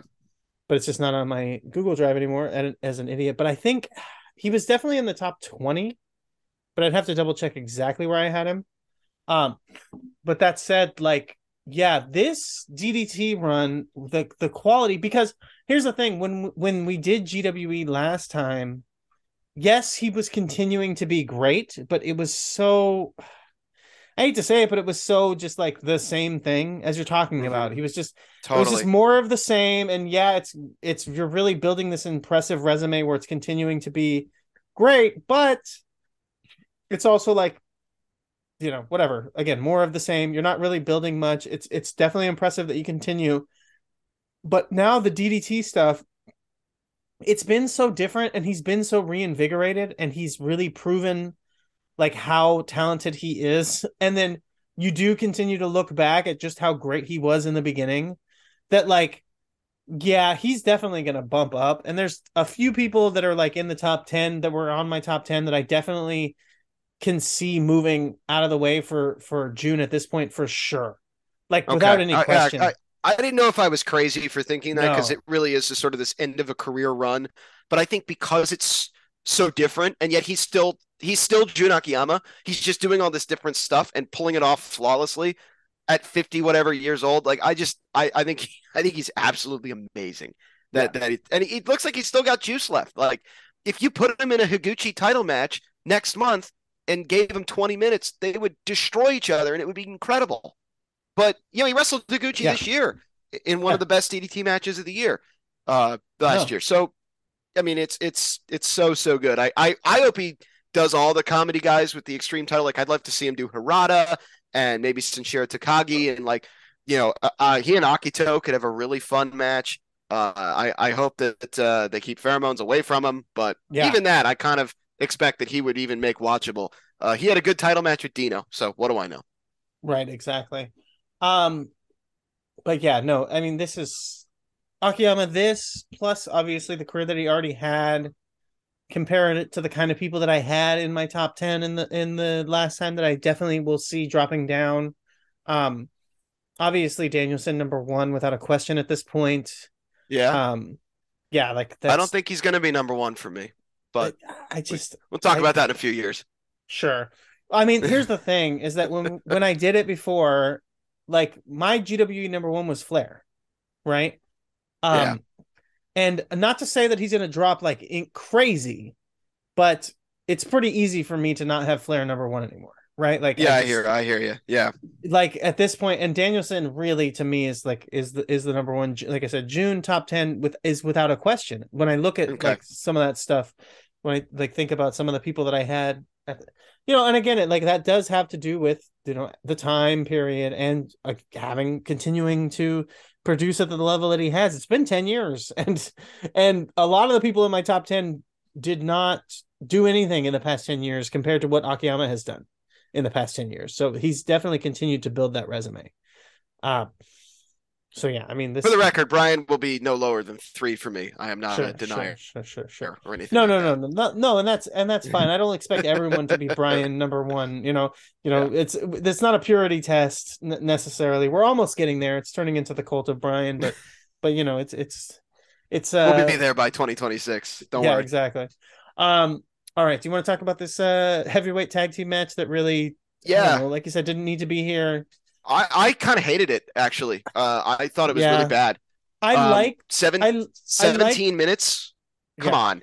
it was too long. I liked getting to see Sakamoto mix it up with Takeshita and Naya. I didn't necessarily need much of it. Takeshita really did not play a huge factor and felt like he disappeared a ton. RSP is I hate to say this because this is a guy that I like, and I think I know plenty of people who are good friends with him, and he's got his backyard wrestling cred and all of this stuff. But I cannot fucking do it with this guy. The stuff I really enjoyed what he was doing in GCW with the 440 stable and the heel work and all that stuff. But like, it's just such a major step back for him to show up here in DDT and be doing like almost doing like a tribute act to himself, trying to pull off spots and That's a things good that way to put it. he used to do that were it was interesting. And it's like, brother, you are so out of shape and so uninteresting at this point that it really comes across like again cosplaying your own fucking self and trying to and it's like you have something better in you. But again, in DDT, they don't want him to play that heel character and do what he was doing because he's not going to be a major focus, and he would have to be a top of the line heel to be able to do that here, and that's not the case. So to me, like you said, 17 minutes, nearly 20 minutes to get a couple interesting spots with Sakamoto and Takeshita and like a decent little Naya Sakamoto thing in there is not worth it. But I Right, don't know. Maybe that's just me. the whole point was to get Naya over, right? Right. Like he's beaten Sekimoto obviously has so much credibility and RSP is visually huge and is the finish is him backdropping RSP, which is at least, but I don't even think it looked that good, because Ricky can't really get up for it, and Naya is not like deadlifting the guy, so I don't know. I I think he looked like shit, really. Right. Ricky, I agree with you. It's just like, man, this is sad. It was no good. And Sekimoto was just getting a paycheck, which like good for him. And Takeshita, like, why would you book him in this match? Like It now seems I like such a get that he's a fucking special waste. attraction, right? Like, why fly him over and book him in this? You Yeah. should have given him Masada on this show. That would have done so much more for Masada and for Takeshita than this. So like if he's going to be a special attraction now, or book him against Naya, have Naya pin him. Like that would do way more for Naya than what this was. So at the Yeah. end of the day, I remain very Naya skeptical. It is very obvious that he's going to be the challenger for Judgment, which is taking place at Cork and Hall this year, which I think is really cool.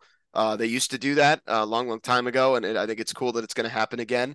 And it's going to be a 5-hour show, which is less cool, but still give me 5 hours in K Hall over 5 hours anywhere else. But yeah, like he beat Higuchi in the DO, so like it's very clear that he's going to be the challenger.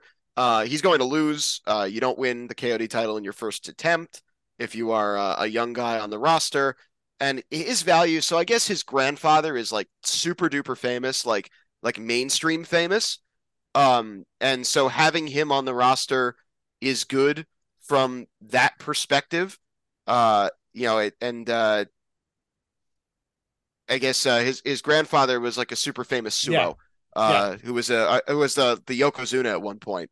Huge deal back in the 60s. Yeah. So like it's clearly worth having him around. And for him to put over Higuchi, I think is useful. But I'm not thrilled about getting months of buildup of that. He's definitely functional now. And like a year or two ago, he was not functional at all. Do you remember the match he had with Hideki Suzuki where he just kind of got embarrassed? Yes. And Hideki beat the shit out of him. Yeah. And it was almost uncomfortable. We're well beyond that now. But I still, the kid just does not have the juice, man. He is not a main event talent. He's what's the phrase all the online people are using these days? A nepo baby. Yeah, right? He is definitely a nepo baby. And you mentioned his dad or his grandfather, but his father was also a top level sumo as well. Okay. So he's a third generation sumo who had his double fail son. Yeah, basically. He's a nepo grandson. He's Elliot. He's not Elliot Kazan's son. He's the third generation or whatever. But yeah, it's definitely but again, like you talked about, like that obviously that was kind of peak Suzuki being a shithead, and like I don't know if that's ever ended. Asshole. I don't know if that's ever ended really, but there was definitely Hideki Suzuki like reign of terror where people were booking him and he was eating everyone up and refusing to job, which is like I'm into it. Like I love Hideki cool. Suzuki. Yeah.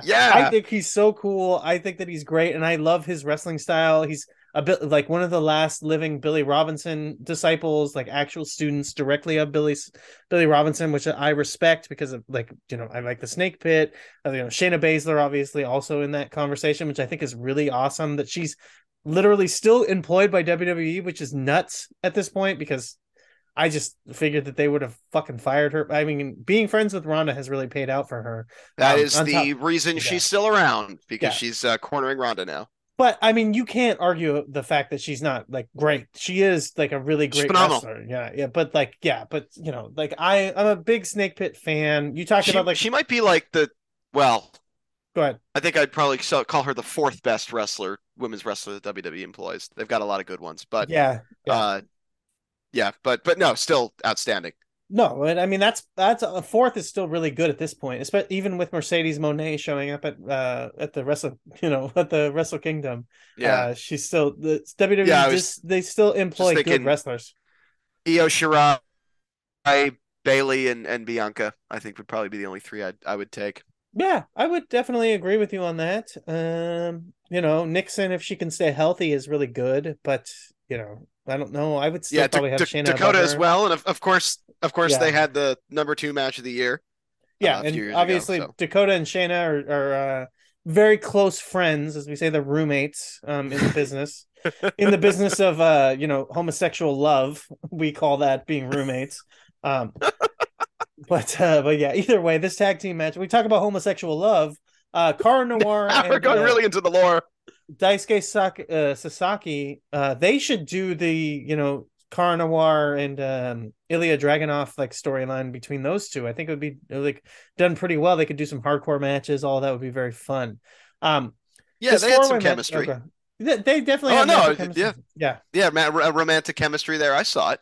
Yeah, this 4-way, it was interesting because Mao loves to perv out and be an Anglophile. It's very funny that Mao is like the Brit-tard of the fucking like the DDT scene, but he loves this shit. I hate him so much. He did none of it here. He's like, this is the funny thing. He won with one though. He Yeah. won with it. Yeah, That he was the did. only time he did it, was the finishing move. Yeah, the finishing move was like World of Sport jackassery. It was like doing the human Was the centipede. dumbest. It Yeah, was the dumbest thing that happened on the show, with an anal explosion and a Tauntaun pro wrestling match for a title. yeah. But yeah, like I just it was very funny because the rest of the match he was not doing any of that stuff. You think he would like be nerding out with it, with Brooks and Cara Noir in here, but no, it was like you said, it was the finish, and I don't know, man. Like Mao, I really want to like Mao. I'm gonna see him. He's on the same show that I'm gonna be seeing the Miyu Yamashita and Athena match. Mao is there. My beautiful baby boy, um, Shunma is going to be on the show as Ah, well. my son! Yeah, I love Shunma is him so mine. much. Yeah, I love Adopted him him. years ago. It's gonna be so great to finally see him in person. I'm gonna lose my fucking shit. Yeah, But I love Shunma.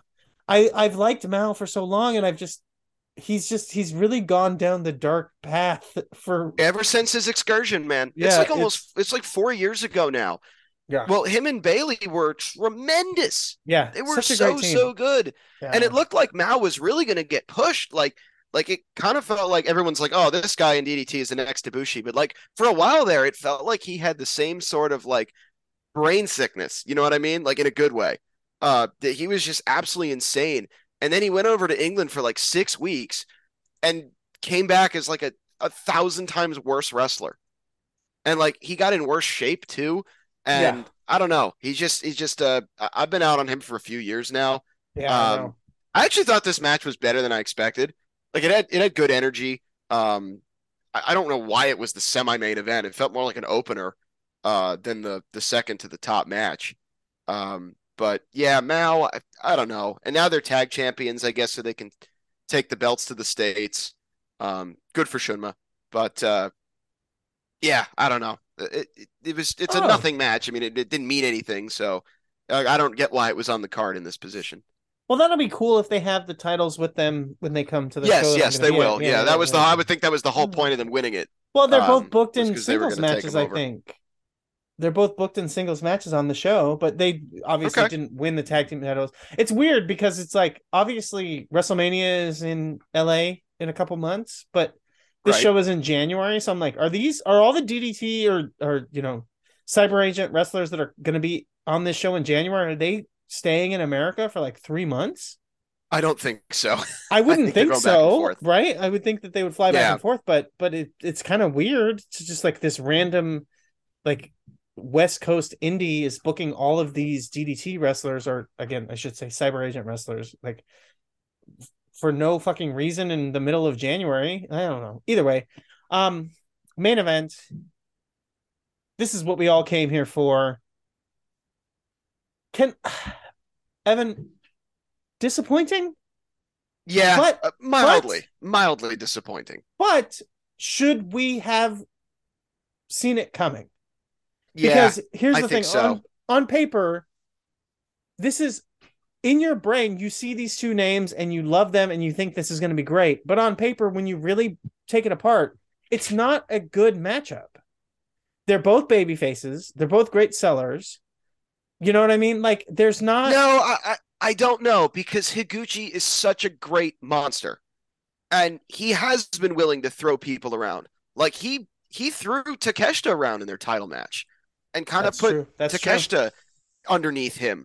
And when these two have had incredible encounters in tag matches before, the Eruption Yeah. Nautilus double shot, that legendary sort of in our circle, Yeah. Korakuen Yeah. Yeah. show, Yeah. where he went out, gets knocked out and then has to work the tag title match like Woozy and all that. And Higuchi is just on that night, he was just on another level, just throwing them God around, damn. huge It's. lariats, Dude. huge chops. I mean, he is so good at that. Because he is so established as the ace now, they could have easily leaned into that and just had Higuchi brutalize him. Yeah. And Yeah. that was the match I wanted to see. But they kind of went another way where they were like, no, we've got to have a classic back and forth title match. Every match is a classic back and forth title match. Do something different. Do something interesting. Well, I refuse to well, accept that these two guys they're so talented, they could have easily had a better match than they had here. And it wasn't bad. It was a well-executed classic title match. But I just wanted to see something a little bit more interesting. And the clap crowd certainly heard it big time. With a guy like Ueno, you really want the crowd behind him. And Higuchi, too. You want to hear their emotion. And to not have that is a big loss. Okay. So I agree with everything there, especially when you talked about that back-to-back Eruption Nautilus night. And I was just thinking, imagine telling me that night, because it was one of the rare nights where I actually caught that live, which is like unheard of for me. Because I do not stay up for anying, even on the West Coast. DDT starts at like 6:30 in California. You have no excuse. I know. Even the fact that it's like earlier for me, I refuse. But I caught that night live, and it was so fucking epic. But if I could go back and tell that person that Higuchi was going to be the ace of the company within a year from then, I would have not believed it. Because at that time, it did not feel like it was ever going to happen for him. Yep. So it's so crazy to think back on that, as you mentioned it. But you talked about, like, it doesn't always need to be back and forth, and you can have. But Higuchi has been doing that, so it's not even to say that it can be that way, right? Because it is being that way. Higuchi is kind of retooling the concept of what the champion can be and what he can do. He's having dominant performances. It was just this. Look at what he did to Endo. Yeah. He absolutely obliterated Endo for 25 minutes. Endo got like 4 minutes of offense in that match. And it was awesome. It's like, this was just not the match for it to go 50-50, but I understand why they wanted to. Right? Like, I kind of get why they wanted to do this, but even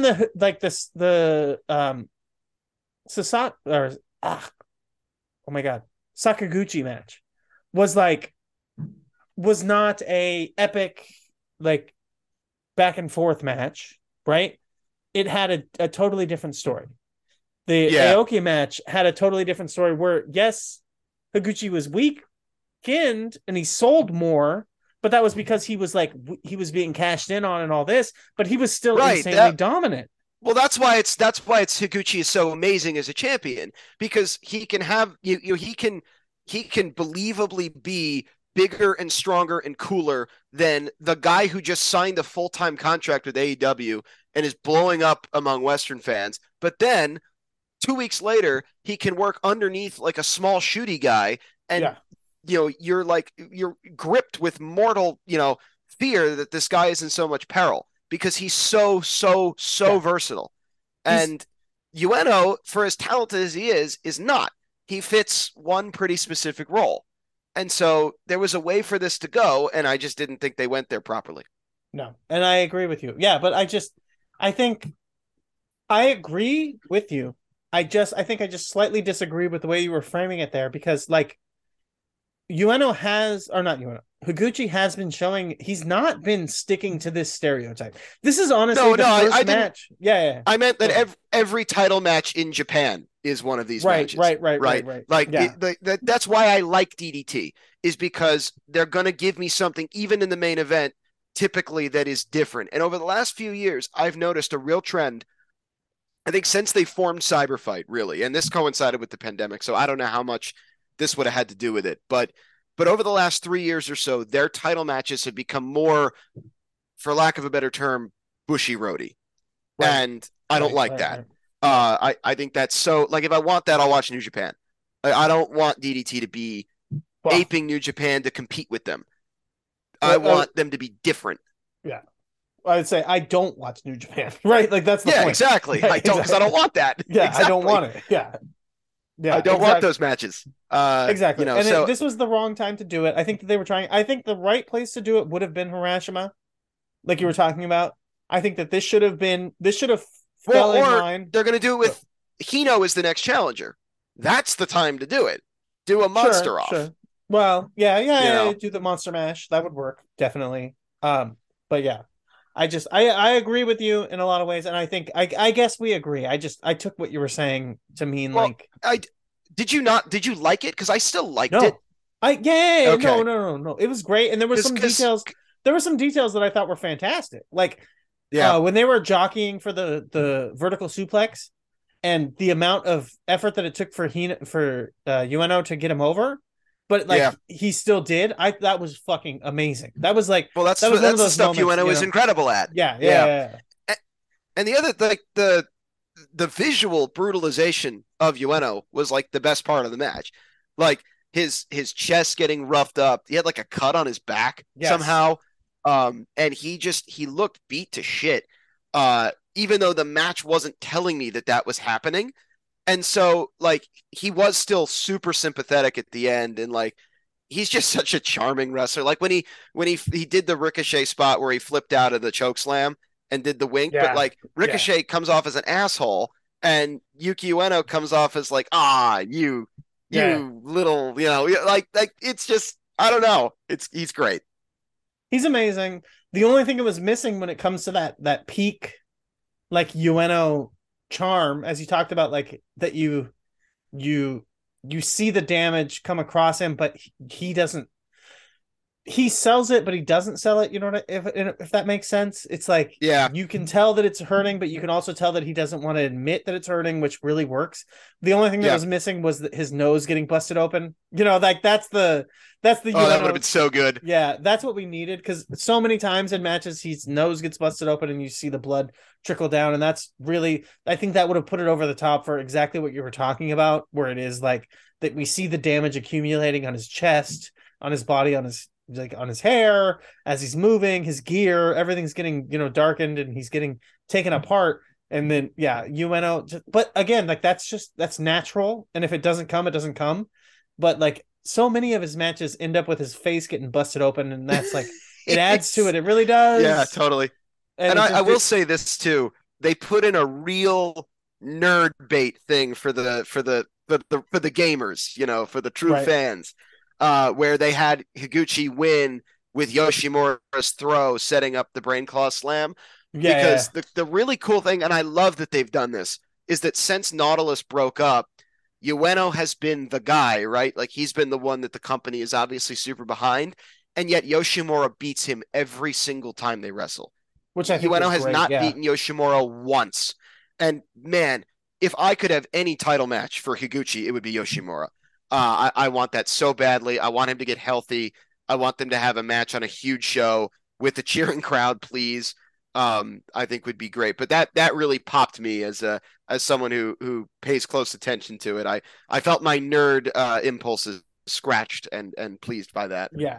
Yes, of course. Of course. That's a fantastic little detail. It's, it's always fun to say that like, oh, it's so subtle, but it's like, it's wrestling subtle, so it's not, it's No, like it was not. it's It really was not banging over your subtle. head. Yeah, but it's If great. you had paid attention a small amount, then Yeah. you would have gotten You it. get it and you But love it. The connection between these two with Yoshimura and just what you talked about. And I love it. I am such a nerd for the guy who's got his number thing. I mentioned it even yeah, earlier on the me podcast too. with another feud. I love like this guy is obviously Ueno is the top guy and he's the next star and all this stuff. But Yoshimura, even if you think like, oh, he's like, number two, he's got his number. He just can't beat him. And I love that. That is such a great detail. And as you, a fan of like, shoot sports, that that's true. And then happens in combat sports too. There's just like, Oh there'll yeah, be a guy who's so great and he's amazing. Like one of a really obvious one is obviously like a fucking Daniel Cormier and John Jones. Like obviously John Jones was great and he was a top level challenger and all this, but so was Cormier, and Cormier was amazing and he just couldn't beat him. There was just nothing he could do. He could beat everybody else, but he couldn't beat John Jones. And that works yep, in sports too. Like in real sports, there's just be like, this team is amazing, but there's one team that just has their fucking number. And it actually sometimes works out that way. yeah. It's just and the fact that Yoshimura is now allied with Higuchi, and it's Right. just the three of them are the future of the promotion. I really think Tetsuya Endo, even he's not even 30 or he's barely 30. He feels like old news.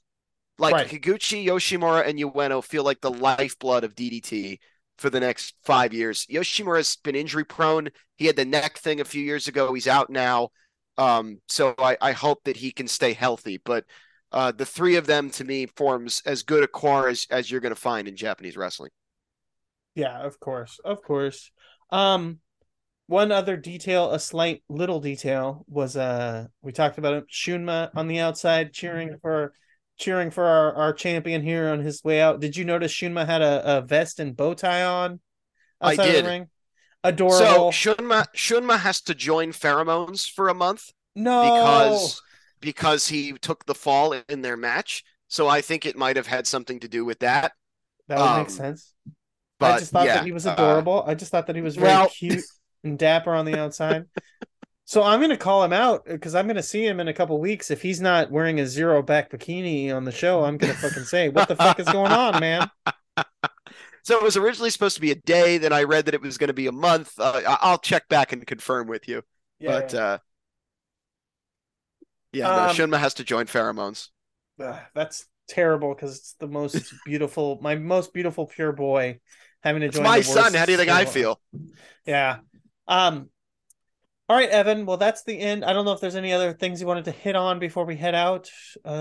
No, no, Or that was about all of it. I wish the show was a little oh, I better. guess the post match But you said Hino comes out and he yeah, challenges Higuchi, but yeah, either way, well, that's yeah, it's just exciting. another that's Hino is such a perfect fit for like it's very hard to find a believable monster for Higuchi to defend against. Hino is like the one guy they have that is. They had a 30-minute draw in the Dio where they did like a Kobashi Sasaki style chop battle for like most of the match. Which can when done tastefully is once in a while can be fun.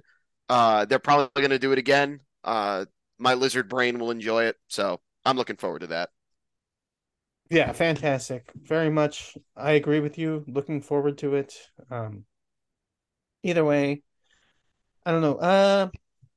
Is there anything else you want to like plug anything like that before we head out? No, no, not at all. I just this is a kind of an underground hobby of mine.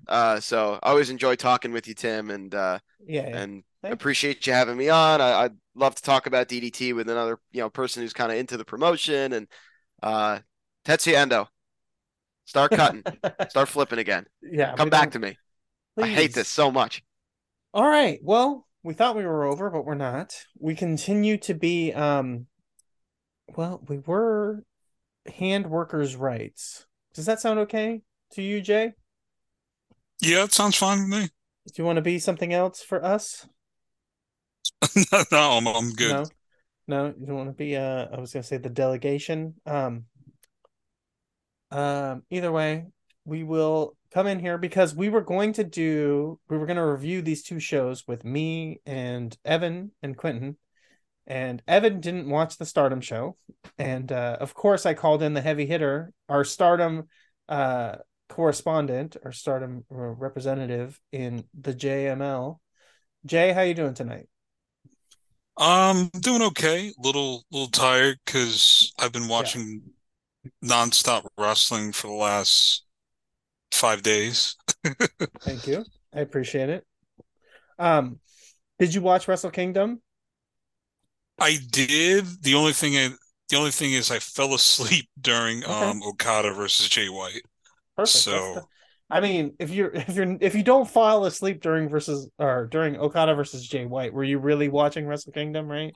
I mean, that is a snoozer of a no. I do not care about watching Wrestle Kingdom. We talked about it before you popped on here.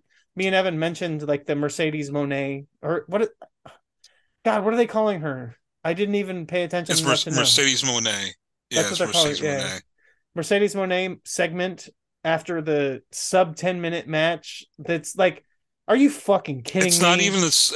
Yeah, it's not even almost Come sub on. 5 minutes. Yeah, It's a I had a fucking lot of. joke. It, Um, yeah. yeah, Okay. Yeah. I had a lot of things going through my mind when I saw that. Um, I was afraid to tweet it out because, um, Well, this is a safe space. So, but no, like I think if people know me, know I'm a big Sasha Banks fan. of course. Um, I've always enjoyed her career. I always thought she was the best out of the horsewomen, and I always thought as a star, WWE should have pushed her. But this whole thing, this presentation just it didn't work, and I mean, granted, New Japan is bad with debuts. Just remembering Okada's debut at the Dome, Right, like when he right, came right. back from excursion. I almost forgot about El Desperado, that awkward, Oh, um, that was fucking dog shit. Yeah. yeah, with him and Ibushi. That was awkward. AJ Styles, I mean, he did it okay. It's just the crowd just didn't know who he was. Right. Um, the Jay White one, when he came back, I think a lot of Western fans were hyped, but the crowd was just like No. they were kind of Uh, like what's going on. do you remember that? So Because when the Jay White vignettes were being played, people thought that that was going to be Chris Brooks. Do you remember that? yeah, yeah, I Yeah. do remember that. Yeah, Yeah. So yeah, that was not great. That was not like done super well where people were expecting something big and it was Jay White, like it was Chris, people were thinking maybe it was Chris Brooks. Um and then you didn't mention it yet, but Sonata, do you remember Sonata's debut? Like that was fucking terrible. It was awkward and weird. Like they're just wasn't not. that in the middle, like in the middle of Yeah. the middle of the Naito Okada match at Sumo Yeah. Hall? Yeah. And he showed Yeah, up and he was yeah, wearing a mask and no one knew what the fuck was going on. It was super confusing. Yeah. yeah. So we just basically laid out like New Japan's really bad at modern New Japan is really bad at debuts, but just this one just kind of uh it didn't. I don't say it didn't work for me because it just feels like, oh, I'm in my feelings. It's just like something wasn't right with everything. It was just weird how, first of all, the match with Kyrie and Tam, like I sent a tweet out and it kind of got some traction with some people, saying, pleading people to like actually watch that match, even though it was second on the card. That it's a really good match on paper with Tam and Kyrie, and up to this point, New Japan has done pretty well with letting, match times and all that stuff with the women on their shows up until now. And just to go, I know people are saying, well, if you break each match down, every match basically had at least 10 minutes, except for this one, which when you have uh the Mercedes Moné entrance, yeah, you add that into the actual match. That's your 12-minute segment. But I was just so disappointed because this is the shortest women's match ever since the Bushiroad purchase of Stardom. The shortest um match. It's what, 5:47. It was the shortest match in their short history with dealing with Stardom and women's wrestling. Like I looked it up this morning. I had to go to the Royal Quest day one. It was a tag with Ava White and Jazzy Gabbert. I think Charlie Morgan and someone else. That was like 6 minutes. But like I was Jesus I was amazed. Christ. I was amazed, like Rumble in 44th Street, like Waka and Mina versus Tiara Yeah, yeah, yeah. James and Kylie Ray. That got 12 minutes. That Like, felt like that was like quick. That was like nothing. Yeah. yeah. Like any of the Stardom matches that have been featured on a New Japan show, at least got 9 minutes of time. That's like the least amount. And this just felt like a throwaway. I don't want to say Dynamite, just like a random SmackDown match. And you're trying to Yeah. build this women Supposedly. IWGP Women's Champion. Yeah, yeah, this IWGP Women's Championship. Yeah, I didn't like it. I mean, she got a reaction when she was coming out, but um,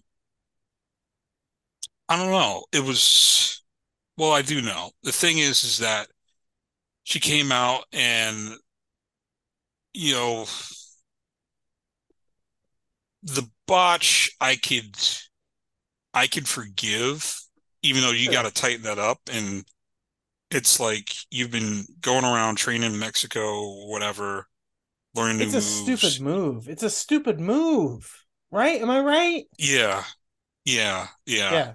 And a lot of people were blaming Kyrie for not taking it well. It's like, listen, she had to go wrestle 2 nights before and wrestle this. Like, at least I would think they would have gone through it, like what was going to happen, but maybe not. Like, Yeah. because everybody in New Japan was so secretive about what if she was going to be on the show.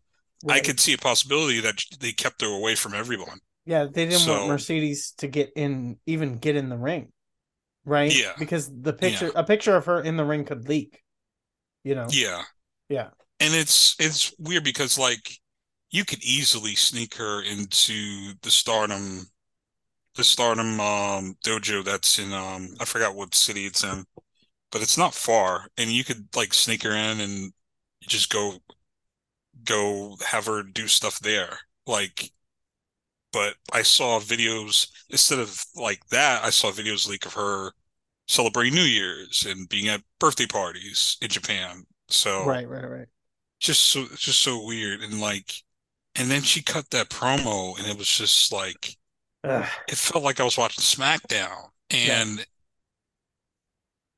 and then some people were like, well, the press conference oh, that she was a lot better at the press conference. Not really. She was um the one thing that irked me was saying women's division. And I was just like, no, it's not a women's division. Even though it's a women's championship, it's not the women's division in New Japan.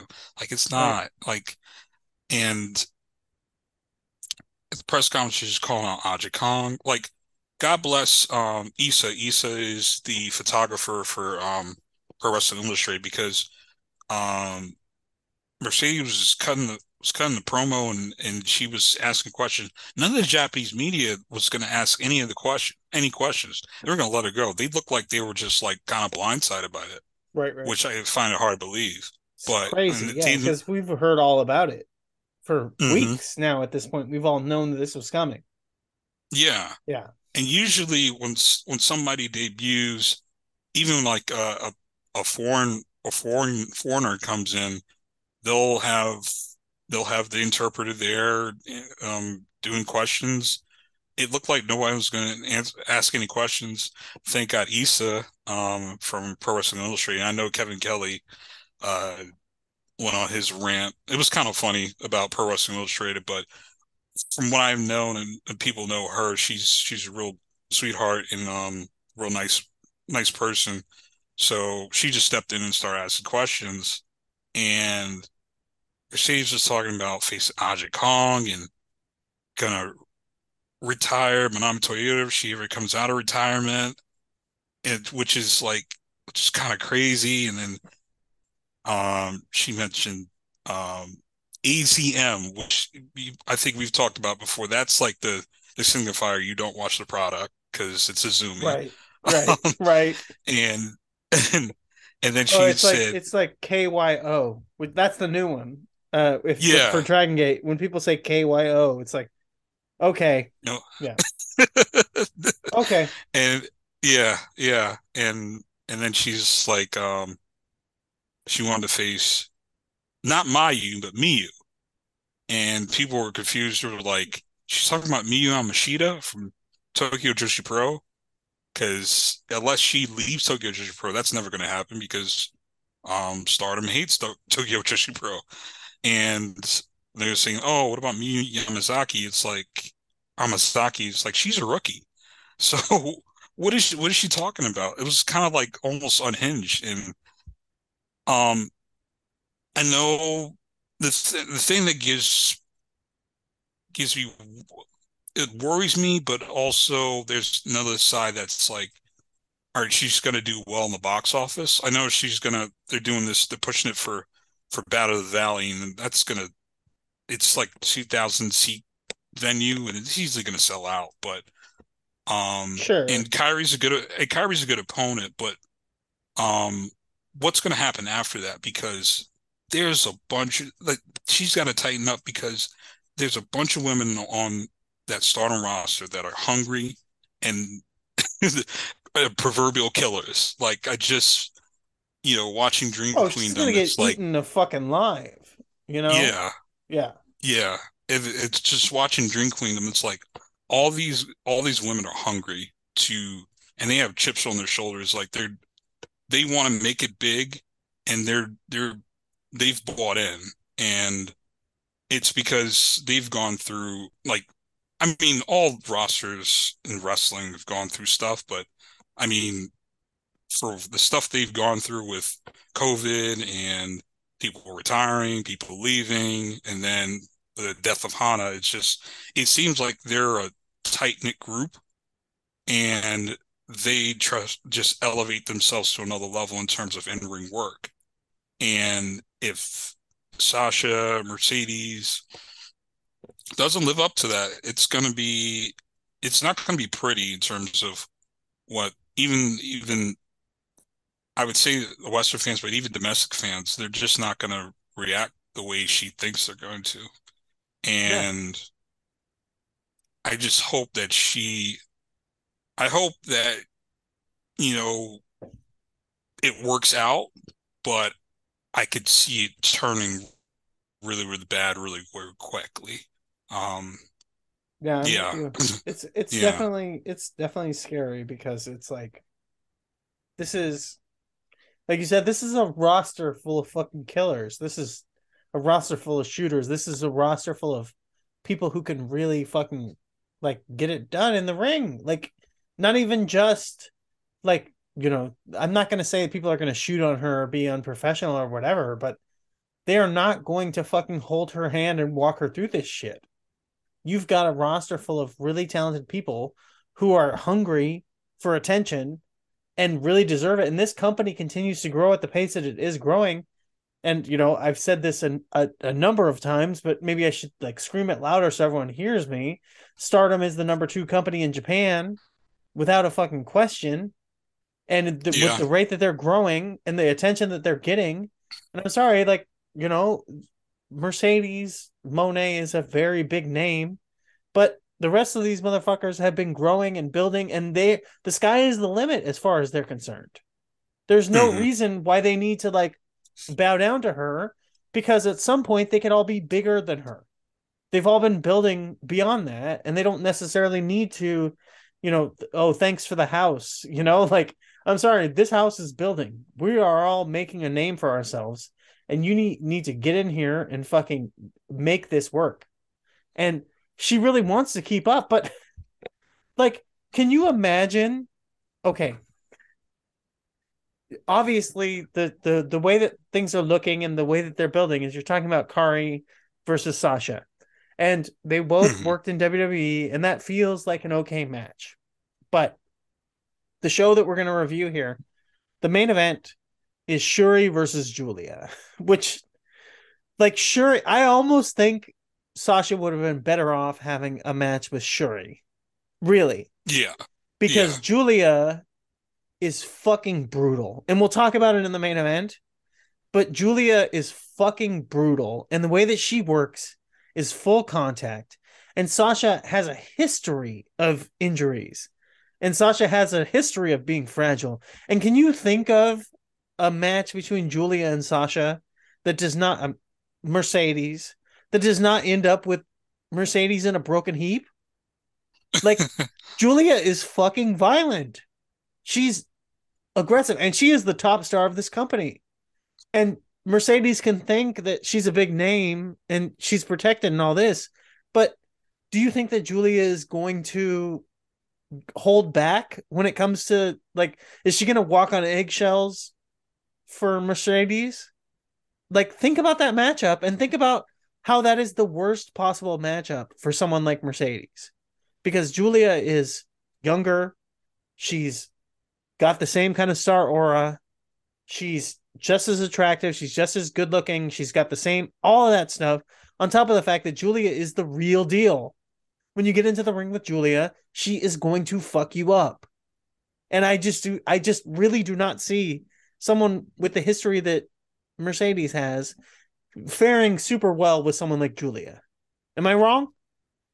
No, because with Julia, she is. I don't know if they ever touch this year, but Julia, she's poised to have a big year, and yeah, like when she came into the company, it was kind of rough for her. Um, with everything surrounding her with the ice ribbon jump, just quitting in the middle of the night and just jumping the Stardom. But I've said it before, she made the right choice, but she's really figured it out. Whereas, there was times where she wanted to almost like cosplay a Sonata and just do like submission stuff, but she's learned like she's a brawler and she works well doing brawls and things of that nature. They haven't done full crowd brawling anymore, because of COVID, but just the brutal matches and just taking it to another level. There's a reason why she's taken on the mantle of the new Dangerous Queen and all that Yeah. stuff. And it's not like, oh, I'm dealing with the injuries like Hokuto did. It's like, no, I'm fucking you up. Like, Yeah. Yeah. just like, I'm just remembering in the 5-star Grand Prix, and I know it was for performance stake, but just um the sheer silence that the crowd had. I know it's clap crowds, but it was kind of like they were off put when she was facing that support, just beating her. Yeah. It's for storyline purposes, but it was just, Julia could do that, and she's just got a relentless style, and it's not like Minami Toyota or anything like that. It's just like it's keep coming because I rewatched the match before we got on the call, and I was just like, it's like it's hard, like it's hard to like almost has trouble like breathing out between everything, like. Yeah. But it's not like a selling, like she's bad at selling or anything. Um it's just a relentless pace and you just got to keep up. And I don't know with Sasha she's used to that WWE style of pacing. I don't know if it's going to work in terms of like someone like a Julia, because I remember I was talking to someone like from last year's 5-star Grand Prix. It was the second night. It was her versus Mayu. And I said like I told the person, I was like, that match was such a relentless pace that I think it would blow people's minds if that match ever made to like WWE programming, like two women just going at it for 20 straight minutes in that pace that Julia and Mayu were coming with. And um and it's not just her, it's Utami, it's Shuri and Micah and Emeka. Yeah. All can go. And then you got Suzu Suzuki who's going to challenge Julia next month. Suzu, who's only 20 years old, it's just a prodigy, but also has that it factor and works a relentless style too. And she could work death matches, so she has a dramatic flair for herself. And then you have Starlight Kid, and Yeah. the list goes on and on. Yeah. Like I'm serious. Like they could run her out the gym, the proverbial run her out the gym. Like Instantly. Yeah. Yeah.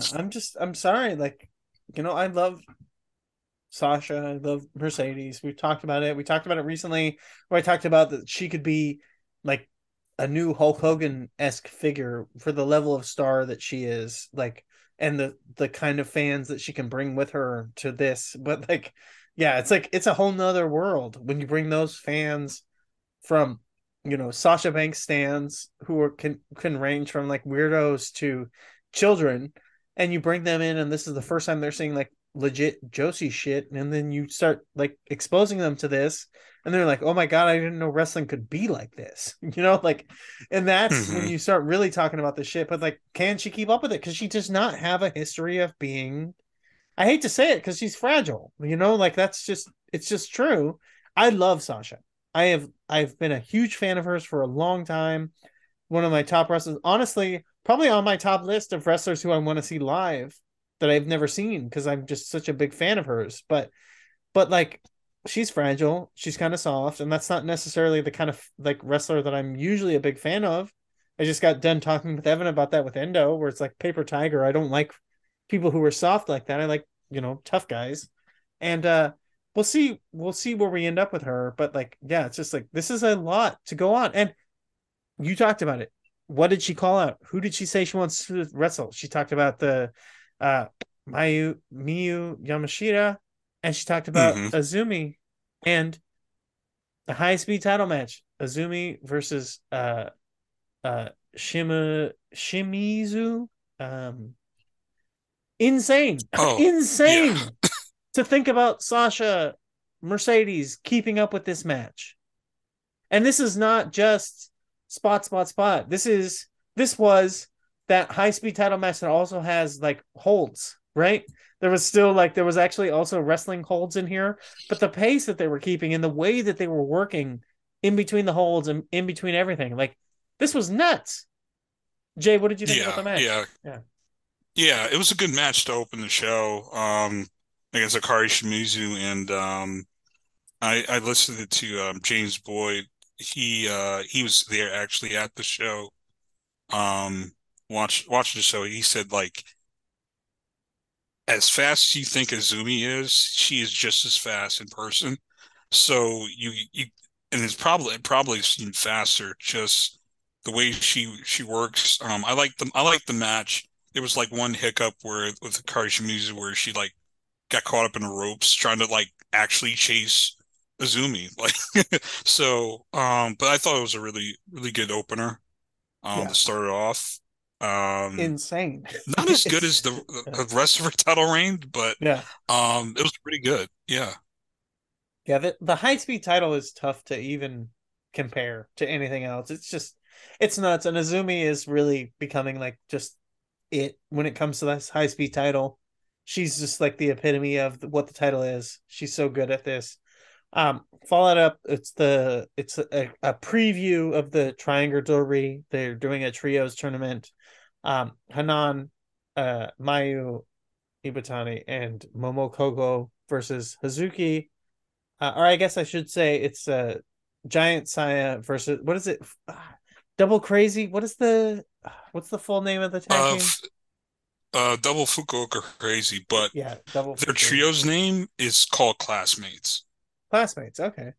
Um, Yeah. I love the Classmates team. Their vibe together is so great. Like really fantastic. Obviously, I love the Fukuoka Double Crazy team. I think that they're amazing together. They have just the best chemistry. Hazuki, obviously, I think that there is a super high ceiling for Hazuki. And Kagura, she's really insanely talented and really infectiously charismatic. And Hmm. Hmm. Giant Saya natural. But great stuff here. I thought that Hanan looked really good here. Holding up her end of things. Momo Kogo, I can't help but just like really enjoy her in general. If she's not necessarily the best wrestler in the world, and obviously Mayu is Mayu. But yeah, Jay, what did you think? Yeah, I like this as a preview. I think it was a really good match. The only thing is that at the end, there was more subtle teasing of if you haven't watched like the the Goddesses of Stardom Tag League, where it was where Momo and Mayu, they were a tag team called Peach Rock, Yeah, and by the end of the tag league, Mayu basically almost walked away from Momo. So, and in this match, Mayu was giving her side eye looks and didn't shake her hand at the end, even though they got the win. It's building to something, and yeah, it might be building something that might be related to the next match. But I'm just kind of interested in the dynamic there between those two. But yeah, with Momokogo, I think she's improving. Oh, she's been underrated this past year, and I think she's been developing nicely. Hopefully she'll have a good year in 2023. Yeah. No, I would like to. I would definitely like to see her continue to improve. There's something there. We'll talk about it, like you said, with the next match here.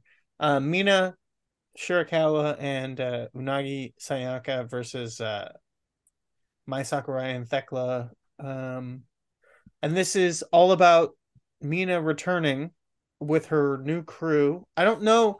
Okay, has this been? Are they officially like part of Cosmic Angels? That would be weird for Cosmic Angels to have another imprint.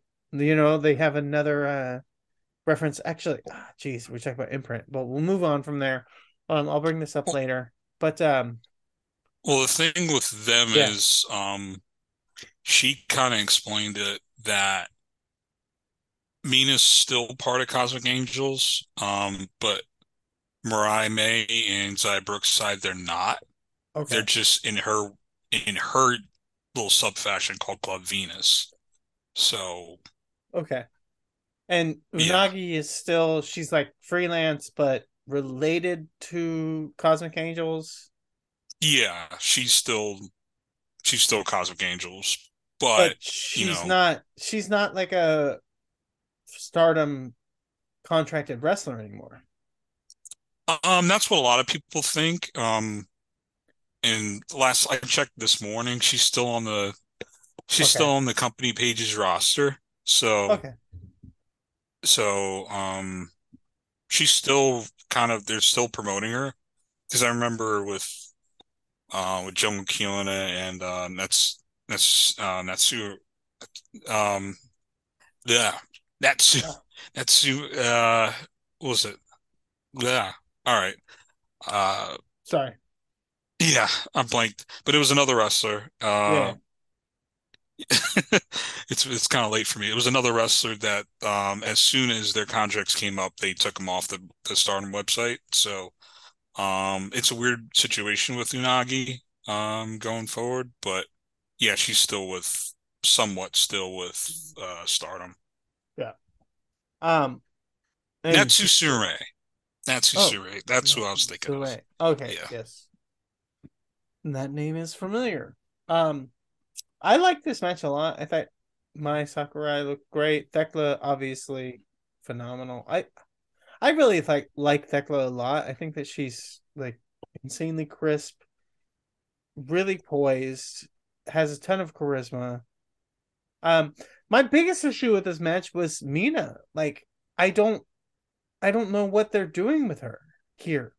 I thought this was like the opposite of kind of what I wanted. I wanted Mina to come back and just continue to go along the route that she was doing. I didn't necessarily need her to like try to change. Like that's I think that's the thing that like kind of is fucking this up is like, oh, okay, like she got injured, she comes back and let's like add something new and do something different. But that was not the point. The point was that she's like getting really good and she is very good at what she was doing.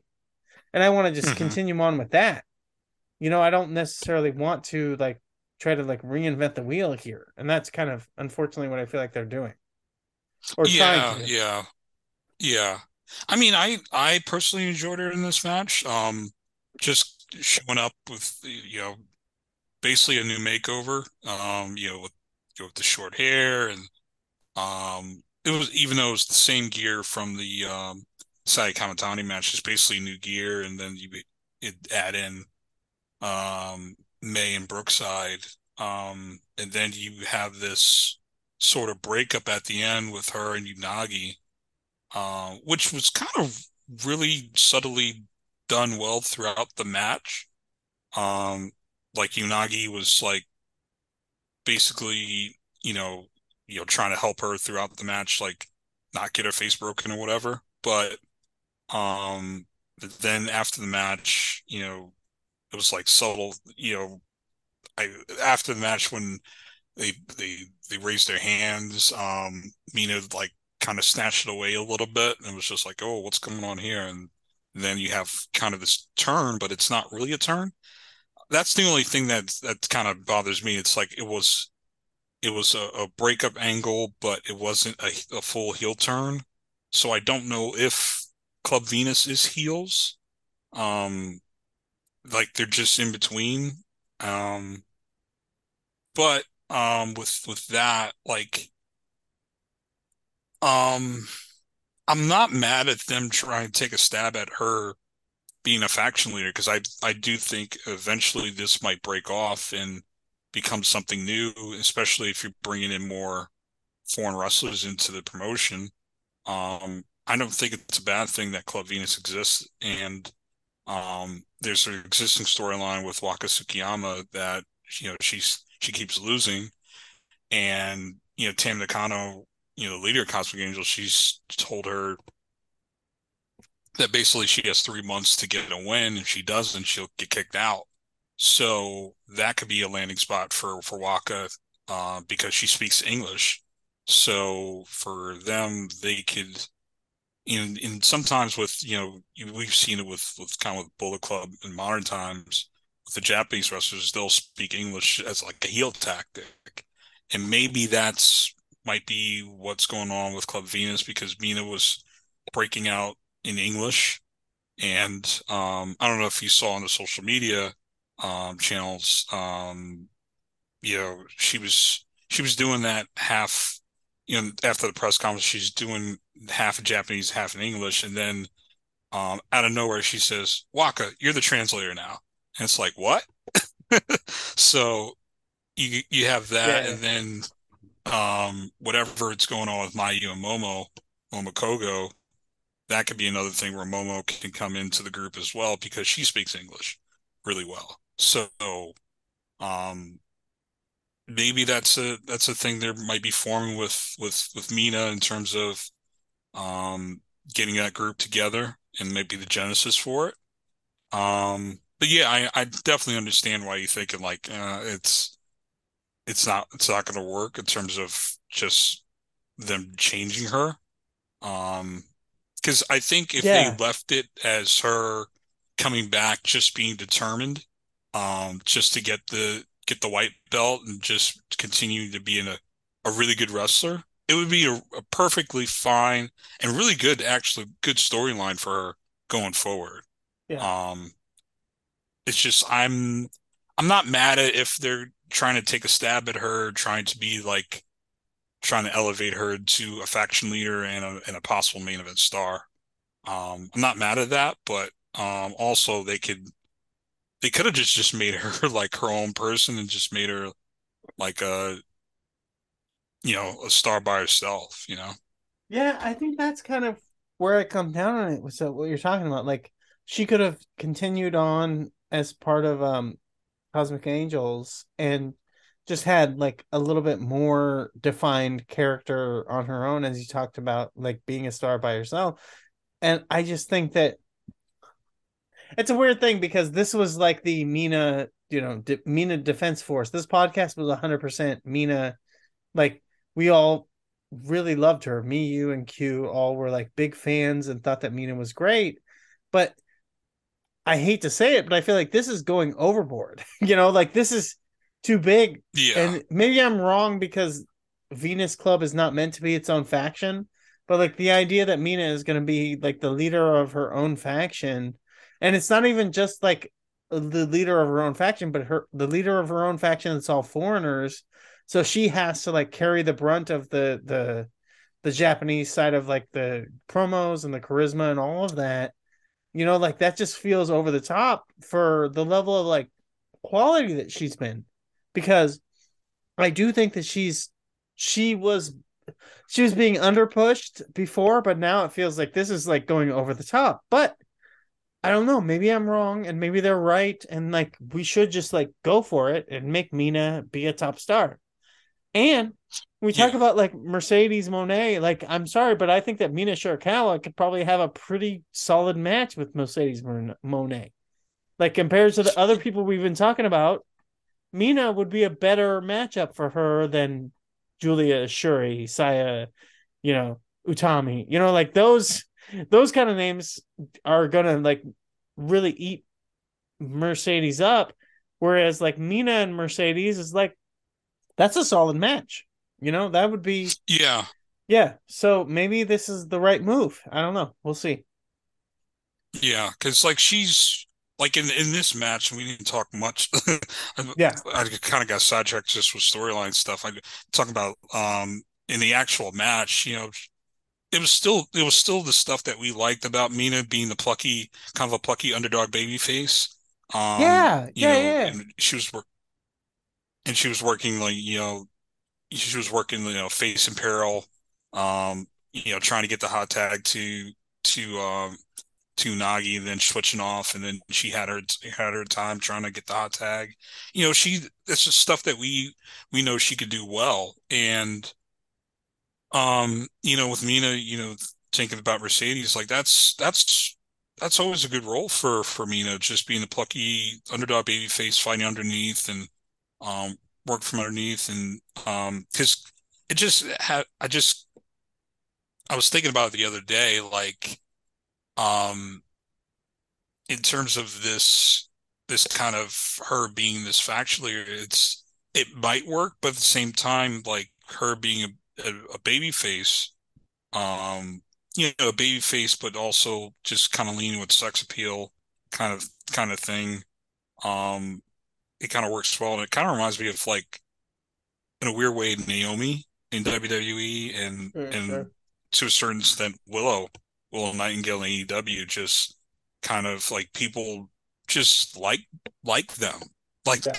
they're smiley baby faces that um they're they're pretty, so it attracts that other element to, people being, I guess, horny on the timeline, but also really being genuine supporters of them in terms of getting into their matches and them having good crowd connection. And I think that's lost with her, with this elevation of Mina. Just we'll see. We'll see how this Club Venus thing evolves, but yeah, like being that underdog babyface, I think that's it's going away. And it's funny because she actually, I don't know if you saw on Twitter, she actually called Mercedes out because it Yeah. was during Sasha's time when it was the first time she walked out on WWE. She went to Japan, and that's when she was trained with Meiko Satomura and the Sendai Girls and Dick Togo.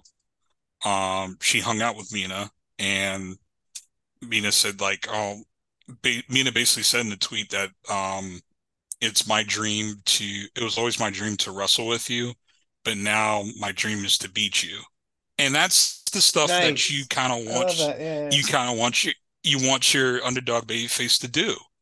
And just laying down the foundation for that. And I think that will get lost if she becomes this tweener heel leaning faction leader in Club Venus. So we'll see. Yeah, no, but Yeah. that's perfect for that. Like plucky baby face, like building up thing. That's perfect. Like you said, like I trained with you and you probably don't even remember me, but I always like I dreamed of just being able to wrestle with you. And now that you're here and now that you're in Japan, I don't want to just wrestle you. I want to beat you. Like that's perfect. Yeah, like that. Yeah. Amazing, but again, like I said, I felt like we were missing, or at least I was missing, like kind of missing the that drama, that whatever. But again, maybe that's lost in the translation, and I didn't see it because I'm not looking up like what they're talking about in the promos. But watching it, I just was like, why is she being like? She's trying. It felt too much like she was trying to be a baddie. She was like trying to pretend like she's like the heel, and that's not what made Mina great. Like, like I don't think that Mina is meant to be a heel. Either way, follow this matchup with the Goddess of Stardom title, number one contender, three-way match. We got the Oedo Tai team of Katsuko Toro, um, and Ruaka versus the Amy, Sorai, and Mariah team, which is honestly a really great team that I enjoy, but feels kind of thrown together. And then the team of oh god, how do you even say okay, Jay, how do you say their team? The My Himeka, Hime. My Hime is how you say it. Yeah. The Yeah. Mayeka and Himeka team, and I think the first challengers, but feels like they need to win these titles, which just doesn't seem like correct. Because yeah, we'll talk about it when we get to the actual tag team title match. But either way, this three-way tag team match I thought was really fucking fantastic. Um, all great teams, insane drama between them. Um, like yeah, a, a three-way tag team match, like you think of like Dragon Gate being able to do this kind of stuff, but Stardom can deliver again where when you need it, you need the characters. We need is the characters that stand out tall so everyone no one gets muddled up. You need like insane crispness between the tags and between the story that you're telling, and you need like just basic drama because you actually care about what they're fighting for, and this delivered it perfectly. I don't know, Jay, what do you think? Thought the same way. I'm really this was up my alley because all three teams they're on the bigger side. So, um, to me when you get the hoss fights in Stardom, I'm always up for it. And especially with Mikey and the Mecha, I think I said it before that they should have been had a really long tag team title reign, but it just didn't happen last year. Um, but yeah, like just work to um work my satisfaction in terms of Yeah, um what they are. Natsuko I will say this, Natsuko Tora has surprised me. She's really coming back from the knee injury. She's really worked a much cleaner style instead of the style where she was trying to cosplay as Matsumoto. And I think it's to the benefit of her now. She still is sort of the pseudo leader of Oedo Tai, but it's much more digestible just to watch her matches, especially her and Ruaka, than it was before when it was just like, all right, we're gonna and we're gonna be in this match for like 3 minutes and then we're gonna have to hit the DQ, whatever. It's much better matches with those two doing what they're doing now. yeah, no, this is really just I don't I don't I won't say like the best possible situation for everyone involved or whatever, but like definitely like really seeing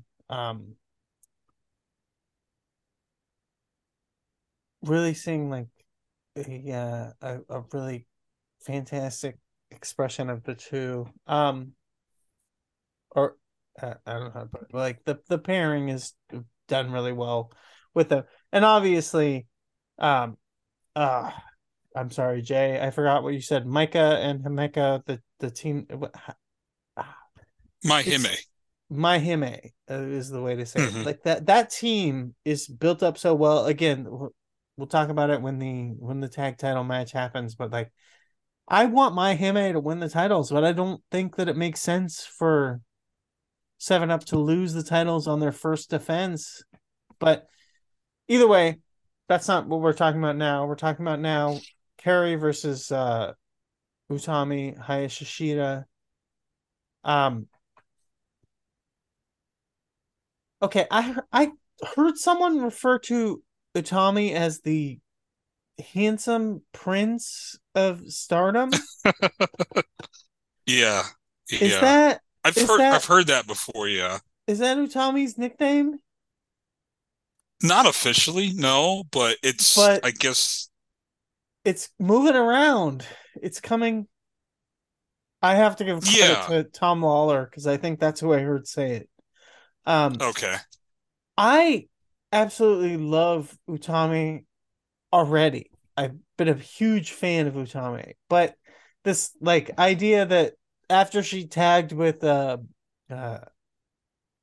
Tanahashi, she's realized that she's actually a handsome prince. It makes a lot of sense because he's also a handsome prince. And Yeah. they were like so birds of a feather, right? Um, this match was phenomenal. Like Utami and Kari was, I mean, what are you looking for? Like beyond this, what do you want? But like brutality, violence. I didn't really get the ring fan, the young boy who stopped Kari from hitting the trident into the corner spot because I didn't feel like Oh, it built my up. my yeah, my Amasaki. Yeah, Um, what was that about? okay, so it's funny because before I watched Dream Queendom, I happened to rewatch the Flashing Champions pay-per-view, and that had Kari and Tam as the White Knights, um, taking on Utami and Mai Amasaki. And that match, it ended with, Kari beating Amasaki. And after the match, he cuts a promo on Amasaki, basically, kind of seemed like, does it hurt? This is how you're supposed to feel after losing. You're supposed to take this and build. You're supposed to take this and harness it and build it and come back stronger, from your losses. And then Tommy was going to challenge her, and at the time she turned it down and says, you got to protect your junior, which she was referring to Amasaki. You got to protect your junior before coming at me. And then you fast forward to now with Kyrie being the IWGP champion. It totally made sense. But if you had to have, Yeah, that's the thing, you had to have had that on your mind, that tag match on your mind, coming into it for it to make sense. So oh yeah. when Misaki just came in and stopped right in front of her, I popped for it. I was like, oh, okay. But I could understand where people didn't get it. If it wasn't if I didn't watch it, if I didn't rewatch the Flashing Champions review, I wouldn't have got it. I wouldn't have thought of it. But it was just so happened I rewatched that pay-per-view the day of Yeah, Dream Queendom, and it totally clicked for me. So yeah. What did you think of this but match? yeah, Because it felt like it was worked. It was not worked like a time limit match from the beginning. no, it wasn't. Yeah. Yeah, and I have to give them a lot of credit, especially for Kari at this point. But obviously, Utami is kind of no. It's interesting because I've heard people talk about it like, oh, this is like Kari, time limit thing is becoming like a Kari thing. But like to me, I'm like it's an Utami thing. I feel like a time limit matches is like more current Utami than it is Kari. But I don't know. What did you think about You're this? right. Because Yeah. yeah, it felt like Utami was like in her element here, and Kari was like having to like deal with or work to that level. Um, I absolutely enjoyed it, but what did you think of the match? I enjoyed it as well. I gave it 4 stars. I thought it was a really good match. Um, because when I watched it, I watched part of it live, and then the other part I watched, unspoiled. I just avoided Twitter throughout the whole day. But this match I watched live, and um, yeah, I almost bit when, when Utami had her in the choke. And the referee Daichi was holding up her arm, doing the three three times your arm goes down and whatnot, and I thought she was just gonna go down because it would have been interesting because Wrestle Kingdom's coming around. Wrestle Kingdom's coming around the corner. She has to defend the title against Tam. But it would be ballsy for her to lose. But I guess to set up another championship match against Utami, would be okay. Um, Yeah. but um, but yeah, I really really like this match, and for me to even buy into for Utami to take her basically into deep waters. They're really good together. Really, and that's the thing I saw in the tag match, almost 6 months before that they had really good chemistry, and it's a shame because probably at Battle of the Valley at San Jose, Kairi might drop the belt to Mercedes, but if she doesn't and defends the title, I really want to see her versus Utami, Yeah. Yeah. for the IWGP title. I think that match would rock. Because that's the thing with those matches compared to the World of Stardom Championship. World of Stardom is 30 minutes.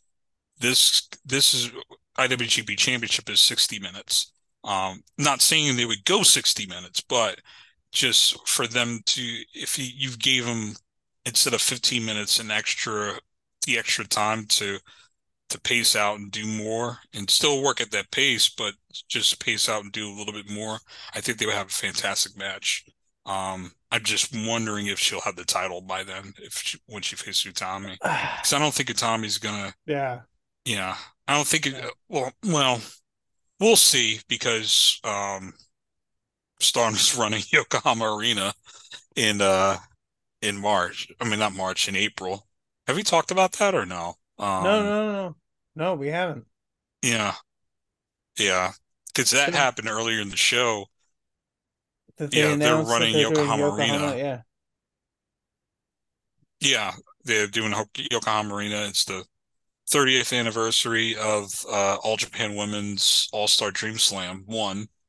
Um, so you have that, and to sell that, I don't know if Kari survives Mercedes, do you run Utami versus Kyrie, or do you take the chance or take the chance and save Utami for Julia? Because that is the most protected match in Stardom That history right now. that should be the main event. Like we talked about, like we were talking about earlier, like people who can, actually work. When you want to have, like, if you want to have the big time main event, I think Utami and Julia is like when they say like all of this stuff is wrestling, but the main event is real. You can do everything else, but when you have Julia and Utami, that's gonna feel like a shoot fight. Like they're going to kill each other. So Yeah. I would definitely put that as the main event on the big show, and then have Mercedes underneath, having fun with Kari or whatever. Like that would be, draw the crowd on that, and then have the main event like really suck them in. Does that make sense? Yeah. Yeah. Yeah. I mean, we'll cross that bridge when we get there. It's gonna be there's a Sure. lot of shows coming up Sure. in There's a lot between there. then, but Yeah, to build up there. yeah. And that's not necessarily even the biggest show. Um Right, right. Artist of Stardom title hardcore match. Oedo Tai versus Prominence. Um Oedo Tai come out looking like $1 million. Their vibe is really on point, like it's so good. Um, but the Prominence team, absolutely fucking just incredible, violent. Risa Sera looks amazing. Suzu Suzuki, obviously, we've talked about it to the end of the earth, how amazing she is. Um, yeah, this is insane. within the first couple seconds, the bike spot. Okay, so I heard someone talking about the bike spot and saying like, if you're the first person who gets hit with the bike, that's the worst, and then everyone else you're fine. That would maybe be true if it was smooth, but if you watch the way that the spot goes, she bumps up, pops over, and then hits the last person. So really, the only person who got like okay out of it was the person in the middle, which was Risa Sarah. It just happened to be Risa Yeah. Sarah Yeah. because Yeah. she like hit the first person, popped up, and then slammed down on the second person. Like I thought that was very funny. There was something else I was going to say earlier. I wanted to call somebody out for some dumb shit, but I forgot. Jay, you make me a better person because I'm grinding axes and I'm being the way that I am, where I just call everybody out for dumb shit that they say. But you soothe me and you make me not call everybody out. Either way, this was chaotic, crazy. It was nuts, but like I really did love the mix of it being like Oedo Tai being the cosplayers and Prominence being the legit shit, the real fucking Yeah. deathmatch bullies, and I loved it. Um, this a lot of people are super high on Risa Sarah, and I'm kind of like I like her. This was kind of the match where I was like, yeah, I get it. Risa Sarah fucking rules. But yeah, but Jay, what did you think? Yeah, it was just super fun. Um, it almost had like a rhythm to it of like the old um WWF hardcore title matches in a way, but in a tag team format. Just um, mixing some of the goofy stuff like the bicycle stuff that um like immediately when Starlight Kid came out with the bike, it was like, all right, she's making fun of Suzu, because Suzu's name is Bell Bell. So, and then like, Suzu, I think in Ice Ribbon the story goes, before she debuted, she got hit with a bike or something like that. So, when she debuted, she had, she debuted with a bike, and that was part of like her gimmick. And she instantly became a meme on social media. Before she become the deathmatch hardcore Yeah. crazy girl that she is now. But I thought it was hilarious that Starlight Kid brought the bike back and ring ring and all that stuff. So, Yeah, but that's yeah, perfect. like, but I thought the person that popped me the most was Momo Watanabe throughout the match. Coming out with the baseball bat, having that broken, then coming out with the barbed wire baseball bat, and then later in the match, like she timed it really perfectly, trying to, you know, um, it was a cover, and then it was like one, two, then bang, she hit someone with with a trash can. It was just like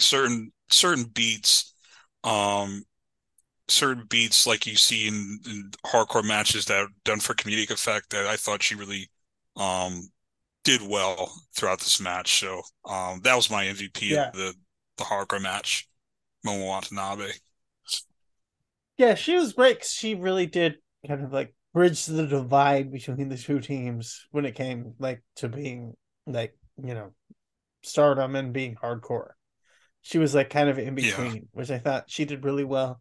Like, because Sasaki, like, or Sake Kashima was like very, like, she was like not around and she hit a couple like doing her roll up spots and stuff. And like the crowd was really into it, obviously, because like it's been built up. But otherwise, when it got to like getting brutal, I would love to see a lot more of Starlight Kid in these kind of contexts because, with the connection to Despy, I think that her working JTO and like getting into the deathmatch. Could you imagine like doing a Starlight and Jun Kasai match? I don't know. We could get there someday. I hope so. I hope we can get there someday. yeah, But yeah. I hope so too. but you get my point where Momo is kind of more like bringing the authentic deathmatch side for Oedo Tai. And like that's the thing where it's like Oedo Tai is the cosplayers and Prominence is the real shit. There's like a good violence, aggression, and it was a lot of fun, and it was done super smooth. Like you transition between the two teams, and the title change I thought was great because Prominence, like I don't know, like if Stardom was smart, I talked about this on the last episode with Quentin. We are talking about Suzuki, where she's just so crisp and so good at everything she does that like they should have her under contract. But Japan is different than America, and like being a freelancer is a real thing in Japan as opposed to America. But like, yeah, like Suzu should definitely be signed, and the Goddess of Stardom Tag Team Champions now, or no, the Artist of Stardom Champions now should be under contract because they're all phenomenal, but all of Prominence should be like a major part of Stardom. It's crazy to think that like IWGP, Stardom, New Japan, all this, you've got Mercedes Monet, and you've also got this, where they're building the insane chair triangle on the outside. Just never felt like it like delivered anything other than like random spots that we didn't catch on camera. Did you notice that as well? Yeah, I did notice that. That was Yeah, weird. Yeah, but yeah. Usually Stardum's production, whoever does I know I heard there's like a production um team assigned to them whenever, because I know Samurai TV does most of, like they kind of have like this monopoly on like Japanese right. wrestling in terms of like production stuff. Like they handle a lot of DDT and all, and JTO, and I mean not JTO, but Tokyo Joshi Pro, and they still do New Japan stuff. They still do New Japan stuff on Samurai and All Japan, and now Stardom. So they're usually good with that, just catching that stuff, and they missed a lot of that during this match. So Yeah, they were missing a ton of the outside stuff, but at the same time it felt like chaotic, violent, crazy. I love that they figured out how to break the tables in Japan with the pile driver is like the trick. Because it's just all of the condensed weight and they move it through it. They did it here. But yeah, the Saki taking just brutal, brutal fucking punishment from Suzuki was perfect, and yeah, the the Fire title Thunder change, driver to the yeah, table. Yeah. yeah, it was great, and just moving through it. This is aggressive, violent, and like I said, just done super well. The title change I thought was great.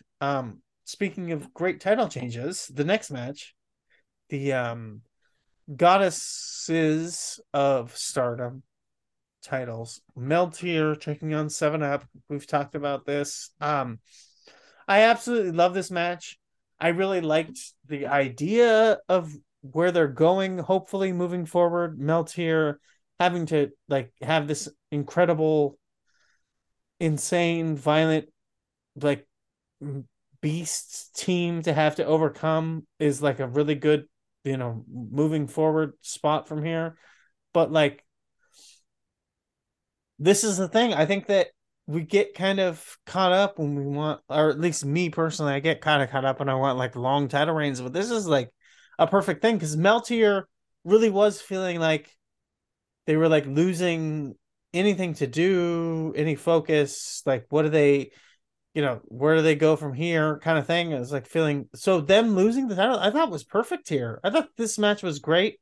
They did the T gimmick, so shout out to Johnny Cash, to the Backstreet Boys, basically, I should say. But yeah, they do the T gimmick. They win the match. The last ride was insanely brutal. This is a weird thing. I don't know if I've ever said this, but I love Natsupoi. I think she's great. My uncle-in-law, I guess I should say, it was the person who drew Tinkerbell. Um, he Whoa. passed away a couple years ago. He's a great guy. Oh, wow. Yeah, but so I kind of relate to the the fairy princess Natsupoi in this weird way because I knew the person who drew Tinkerbell. Whatever. Doesn't matter. But Wow. yeah, but like I love this because now Meltier has something to do and to overcome, right? Something to build towards with 7-Up, and they can continue to have they can defend the titles again against uh Micah and Himeka, which is a great team. And that's why I was saying earlier that I think it's a bummer because I think Micah and Mecca should win the Goddesses of Stardom titles, but this still feels like this is Meltier's story, and they need to build back and win these titles here. That said, this match was fucking amazing. I loved this so much. Jay, what did you think? I loved it too. You know me, I'm big Nanae Takahashi fan. Will always be, and it just adds to me, it adds to the legacy of Nanae. And best believe GWE, she's gonna be in my top 100. Like it's no doubt. Like this Stardom run has really made me go like, all right, she's all time great in ring worker. Not she's I wouldn't put her in like an Observer Hall of Fame type thing, but she's to me she's like a Fit Finley, like a I don't know, like Regal type, um, just like a great in-ring worker. And I think a lot of people just haven't discovered her career. But but yeah, just watching this match, she's a lot older now, but just how for working this match, I thought she was really did really well. But also it was the star of the match, just being brutal against Natsupoi. Just no selling Yeah. the stuff, and then at the end with that, the finishing sequence and that last ride, like you said, was brutal. But and recently it was, I think it's like her sixth anniversary, Yu's sixth anniversary, because I saw her tweet about it, and she showed a picture of what she was in Tokyo Joshi Pro and what she is now. She is a complete hoss. Like she Yeah. has transformed her body and it somehow gotten taller um, throughout all this. So but yeah, like you said with the Meltier with their story, it was weird because around this time they released their single. Um so I thought they were just getting a push. Like I didn't think they would drop the belts at all. Like I was totally surprised by 7 Up winning here. And like they even did in Tokyo Sports, they ran a thing where they met up with Maki Ueda at her restaurant or her husband's restaurant. Um, if you don't know Maki Ueda, she's part of the legendary tag team, the Beauty Pair. Because Jackie Sato, she passed away years ago. So basically they're kind of running this thing in Yeah. the press, kind of um then Jesus. like They yeah. basically, basically Maki Ueda kind of like guiding Meltier. Yeah. And I haven't watched the Triangle Derby thing yet, Triangle Derby pay-per-view yet, but because after this, Maki Ueda came to the Triangle Derby show, because after this match, the press conference area, Tam kind of walked down on Natsupoi, and you fast forward to the third, the Triangle Derby. Um, they, it was Tam, Natsupoi, and Saki. They're the trios team, and they do what they do. After the match, she actually comes and talks to them during in the press area. Um, Kind of basically trying to be like a like a Arnold Scotland or a Jose Lothario type, just trying to be be their mentor. Yeah. So, um, so yeah, like it's definitely like you said, there's definitely more to the story for Meltier. So, but after the match, my Hemi comes out and Mike and the Mecca. I don't know what's gonna happen. Like Yeah. it's because yeah, like I could see my Hemi taking the belts from 7 Up and facing Meltier at Yokohama, but um 7 Up's really, really good. They've been Yeah. really good throughout tag league. Um Yeah, I don't know. I'm just ready for them to get them to have the rematch. Yeah. Because they in I tag think league that, they had a really good match. yeah, to me, that's the story that makes sense is that Melchior has to overcome Seven Up. Like that's the bigger story. Like that's why I think it's like annoying that Micah and Emeka are getting the first title shot because I think that they could win the titles down the line and like actually Hmm. make something from that. But the Meltier story is barely starting. You're talking about the beauty pair getting involved, like, and it's not wrong. Like Meltier could be kind of an update of the beauty pair. They're releasing a single, and Tam has the history as an idol, and Natsupoi, is you know she's very cute and she's got that whole vibe. Like I said with the Tinkerbell stuff, she's the fairy thing it works really well for her. So yeah, it's just like that's too perfect. And Micah Hanamaka just unfortunately it's not their time, and I hope we get there at some point because that's a great tag team. But either way, continuing to move on. Wonder of Stardom, the white belt, this is the confusing. No one can understand the differences between the colors, I guess. It's even though the titles have names. Saya Kamatani taking on what is it? Haruka Umas Umasaka Umasaki. Yep. Umasaki. Um okay. Here's my thing. I love Saya Kamatani. Tall Saya is like I really do think that she's great. Um she wrestles so trepidatious at sometimes, and this is like a really bad example of it. This match is like just she does not extend her full body.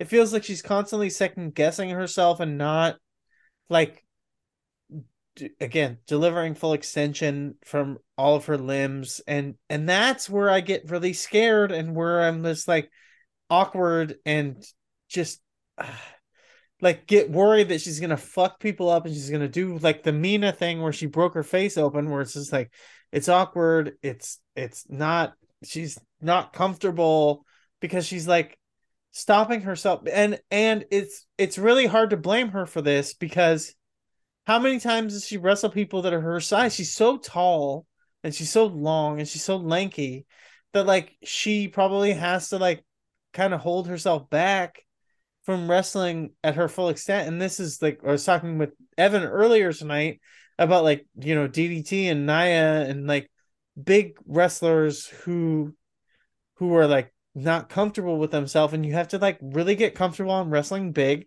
And unfortunately, Saya is just like she's so skinny, but she's long, and she doesn't Hmm. wrestle like she's comfortable with her body because she's always trying to like stop herself from hurting herself. I watched Matt Tremont in the no rope barbed wire match with Sawyer Rex, who Sawyer Rex and I think Saya are probably close to the same size if Sawyer Rex is not Yeah. taller.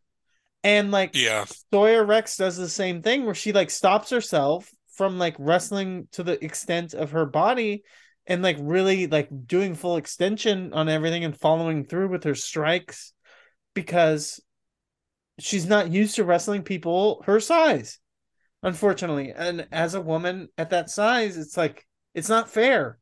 As a guy that size, maybe you can do like the full extension and your stuff can look good, but it's so awkward and it's so unfortunate for that. This match itself was like really good, and I love Saya and I think she's really good, but I think a lot of the hate for Saya comes from that is that like she never can really follow through with everything she does because she's always like slightly awkward because she's not wrestling people her size. And it like really it's like really inhibits her ability to like do the full extension and make her shit look as good as it really can look. Um, but Jay, what do you think? Yeah, I agree. Well, the thing about this match is, and I tweeted this when I was watching this was there was a spot where she did like almost like a almost like a snapmare from the top rope with Umasaki, and Umasaki her back landed at an awkward angle on the ring apron, almost like Shawn Michaels Royal Rumble. What was it, 98?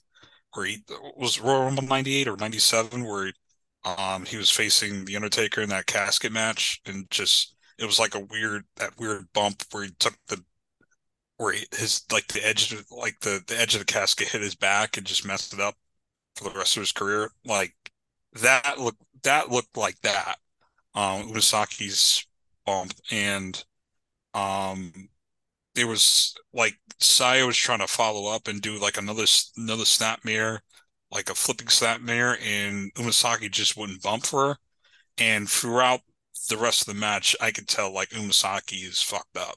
Like not she's not right, and she gutted through it, which was to me it was a hell of a job by her. But I had that feeling like, oh no, like she's not right. And I talked with people that were actually there, like in the building, they kind of felt the same way, like it, seeing that bump.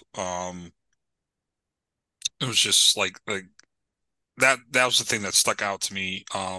Because the way that Umasaki basically said on main event in the Sumo Hall show came out of left field. She's been part of the New Blood shows, but she's been doing it as this weird gimmick called Karma. So it's totally different from what the Stardom fans are used to. So this came out of left field in the first place. Um, just kind of a weird, weird, like coming to weird series of events for Saya to be in, and it just everything was just kind of against her. They made it work, but I've seen people said like it was a really good match, and Iwasaki proved it, but I don't know, it just wasn't.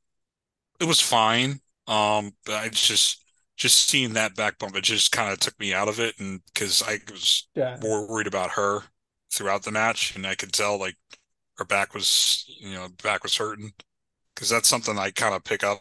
If Yeah. anybody knows, like you mess up your back, you kind of feel it when you see someone mess up their back.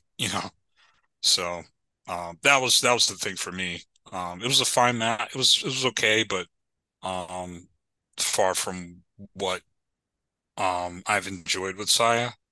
And going forward, she called out Mina, which which should be Which the Mina came out. obvious. Yeah. Yeah, Mina came out, which should be the obvious next challenger, but it's not. It's going to be Ami Sourei, which um it reminded me of like the last time they faced off. It wasn't a good match at the Five-Star Grand Prix, so we'll see. I mean, Ami's still improving. Ami's the future Stardom champion, so she's really young, but um we don't know. Yeah. So We'll see. I mean, yeah. I see a lot of people saying my Sakurai should already have won the title from Saya, which I think is like weird, random thing. I don't understand why that's, you know, continually being referenced. Oh, I'm sorry. I was in the so I will just say this is I don't know why I need to am I acting like this is like a new thing that people don't know. I wear wireless headphones and I go to the bathroom at times. I go pee during the podcast. When you were talking about the Shawn Michaels back thing, this was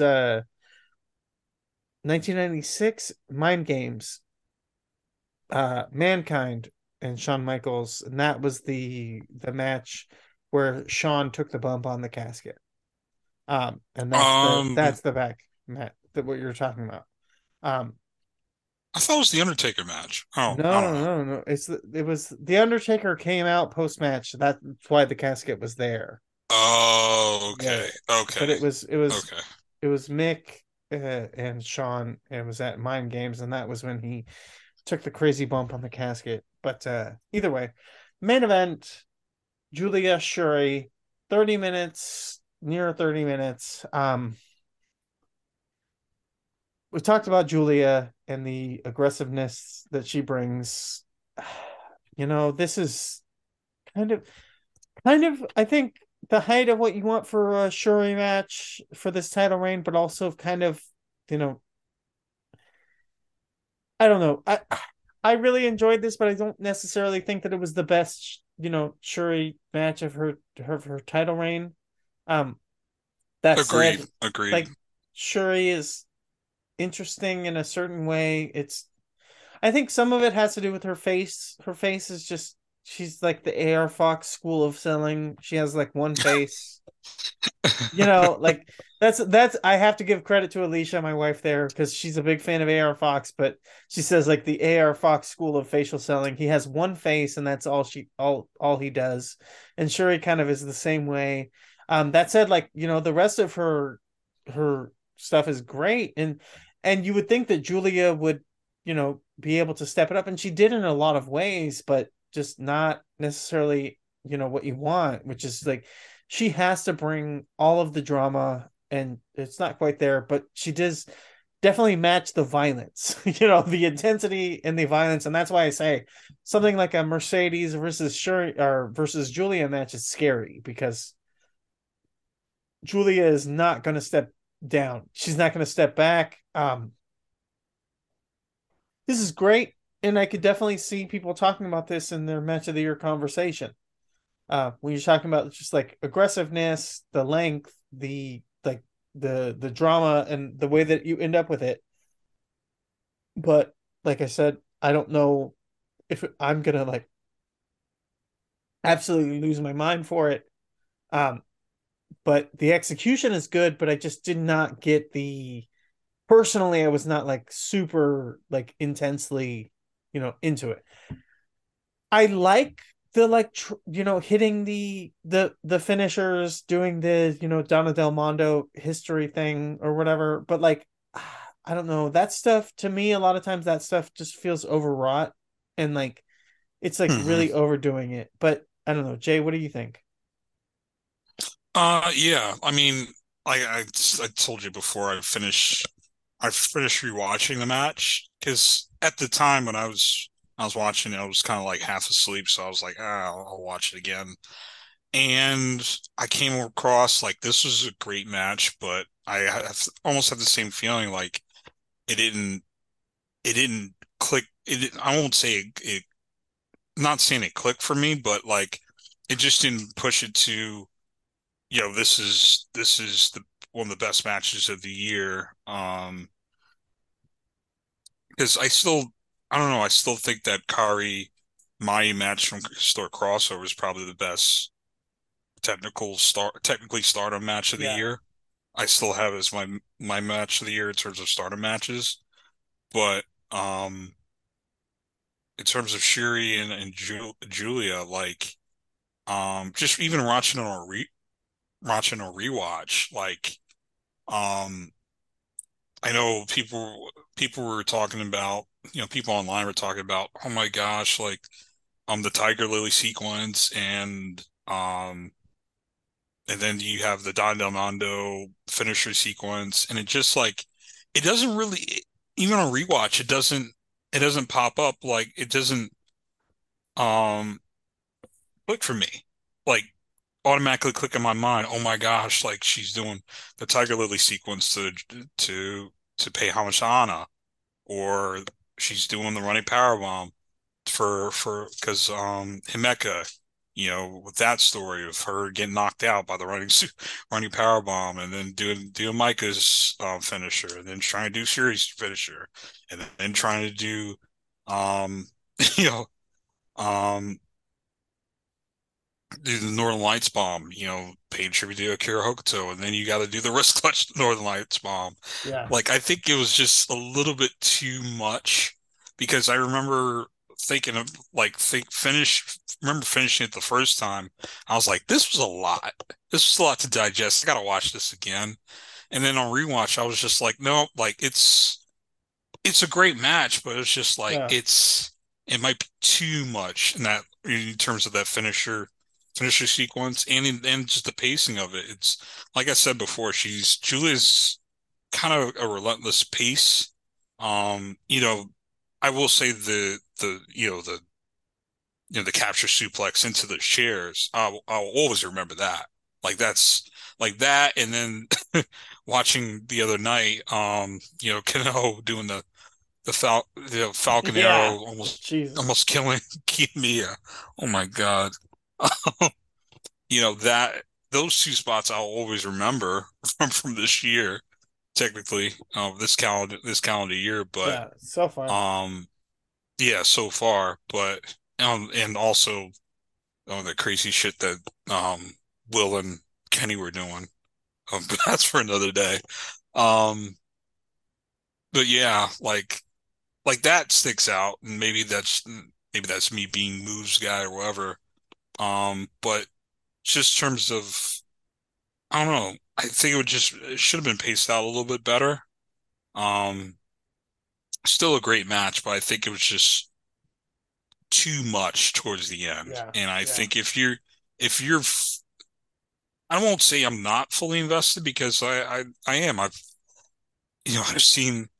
basically seen, Julie's whole career. I know I'm not the biggest Iceman watcher, but I watched her here and there when she was in Iceman, and I always thought she was going to be a big star.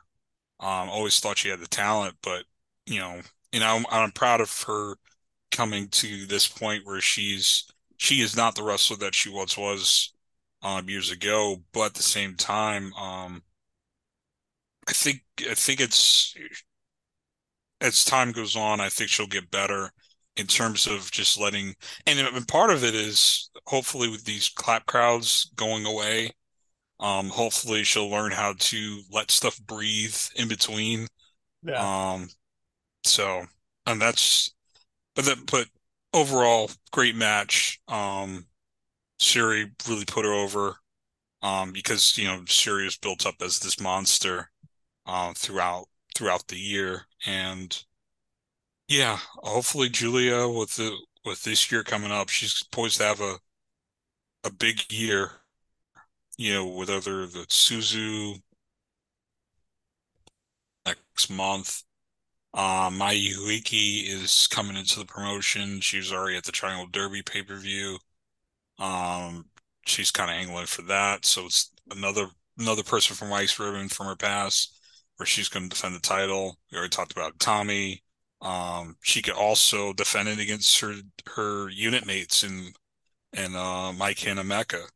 Mike Hanameka have gotten red belt title shots in the past.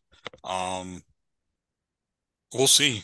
There's a bunch of, and then there's Mayu Itani, because um throughout this year they've gone through time limit draws, Yeah. her and Julia. So she's already got like six people she could defend the title. She already got six defenses lined up. So um that's good booking,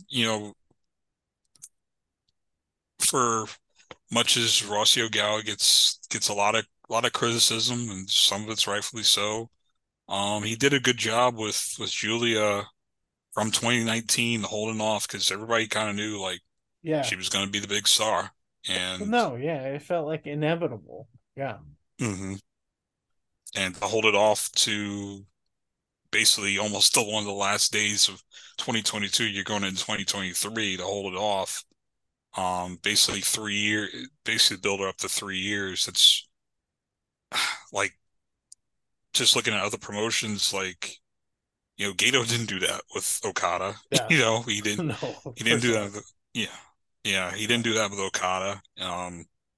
Vince, when he was in power, he didn't do that with Roman Reigns. We'll see what Triple H does with whoever's next coming up with, I don't know who's next going to be for Triple H's vision for the top guy. I don't know. Even dating back to, when Hogan got into WWF, they didn't waste any time with him. So, Right. but you look at the landscape of like who's the top champion, like, around wrestling right now. Like, um, I was thinking about this the other day, like whether it's Roman with the lack of in-ring stuff that people can hang their hat on, or it's Okada with kind of people being like, all right, we're we've seen this over and over again, Right. or Kento Miyahara, the same thing, or MJF, you know, we know we've talked about it before that he's a good worker in the ring, but I don't think he can kind of gets that reputation. He's more of a mic guy. Um, when you look around the landscape, El Lindemann for GLEAT, he's a great worker. But I don't think a lot of people are flocking to watch his matches, even though he's really, really good. I'm trying to think of all the other, Josh Alexander, just the top champions. I think Julia has everything. Yeah. She has the presence, in-ring work. When the promos are translated, she's a really good promo. I really do think she's kind of poised to have the most well-rounded year for a top champion. Just we'll just see what happens, and hopefully the matches deliver. And it'll be just interesting to see if people will recognize her. Because Utami's picked up steam when she was red belt champion. Shuri did as well. Being on the cover of PWI. It's kind of crazy that Stardom wrestler on the cover of American Magazine. Yeah. But now with Julia, I think the only person that's close to her, ironically, is Bianca Belair in terms of like being all around, well-rounded wrestler. And even with her, she doesn't get Jeez. the amount of mic time, you Yeah. know. So I think Julia could be. It's just a matter of will people look at a woman as like a quote unquote wrestler of the year candidate coming Right. in 2023. I mean, yeah, it's getting harder and harder to deny it. I mean, 2023 could be the year of Julia and the Flair Thez argument. It's like, yeah, we'll end up in a point where she probably will really deserve it. And as you said, it's just like, will people give a woman that title? There's a ton of shit as you were talking there that I meant to bring up, but I've lost everything at this point, and I Probably mean, probably a Gucci, probably a no, no, no, Gucci no, no, DDT. we already Yeah. talked about that. I mean, we could talk Oh, about Higuchi, but I think maybe the top. No, I just meant like just little points on what you're talking about there. But yeah, like I agree with everything you're saying there. Julia in 2023 should definitely be in the conversation. I think the biggest thing that I want to talk about before we leave, but I just want to before we finish talking about wrestling, I guess. Um, I don't know if you have anything else you want to hit on that when it comes to like wrestling stuff before the last thing I wanted to ask you about. I don't know. Anything else, Jay, or what do you think? no, that's All basically right. it. All right, cool. So yeah, I agree with you there. Julia, 2023, we'll see how the year goes, but I definitely agree with you that like she's poised to break out, and it would make a lot of sense for Julia to be the first like woman to win, the first woman to Joshi to win Flair Thez. But I just wanted to say before we finish it out, and I think that you're maybe somewhat someone to talk to about this. I don't have Quentin here talking about hip hop, but the passing of Gangster Boo is fucking crazy, right? Like it just Yeah, yeah. like all time legendary, you know, Hall of Famer of hip hop. Like I think when we were talking about women's voices in hip hop recently when we were talking about Trina on the podcast, and I think Gangster Boo came up. When you talk about like the Mount Rushmore of female rappers, female lyricists in the game, Gangster Boo was in that conversation. It was out of fucking nowhere. It felt like she was coming back into the scene. I was hearing grumblings that like the Trillbillies guys were working with her to like make a podcast of her own. It's fucking crazy, but like yeah, like Jay, you agree like Gangster Boo like when it comes to rap in general, but especially like female, MCs like Jesus Christ, just like on the next level. Weirdly, I think that like her most mainstream hit is probably the biggest thing that people know is Chicken Heads, but that song is like transcends. Like that's an all-time, everyone knows that fucking track, right? Yeah. Yeah, that, you know, like, yeah, but your thoughts and then we'll head out. No, it was kind of crazy because like the story, like they found her on her porch. Like Yeah. it was kind of wild. Yeah, like she for Southern hip hop, she's right up there. And it's weird because ironic because I was somehow watching um the BT like Chronicles of No Limit, the No Limit Soldiers story, and it just reminded me of Mia X and like how she was probably the best rapper on No Limit.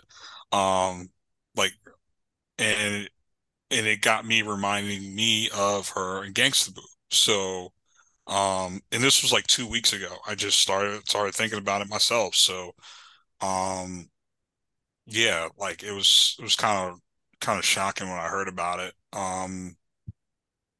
But yeah, in terms of female MCs in the South, because I think just rap in general, I think in terms of female rappers, obviously they'll talk about Queen Latifah and Lauryn Hill and Foxy and Nicki and even Eve.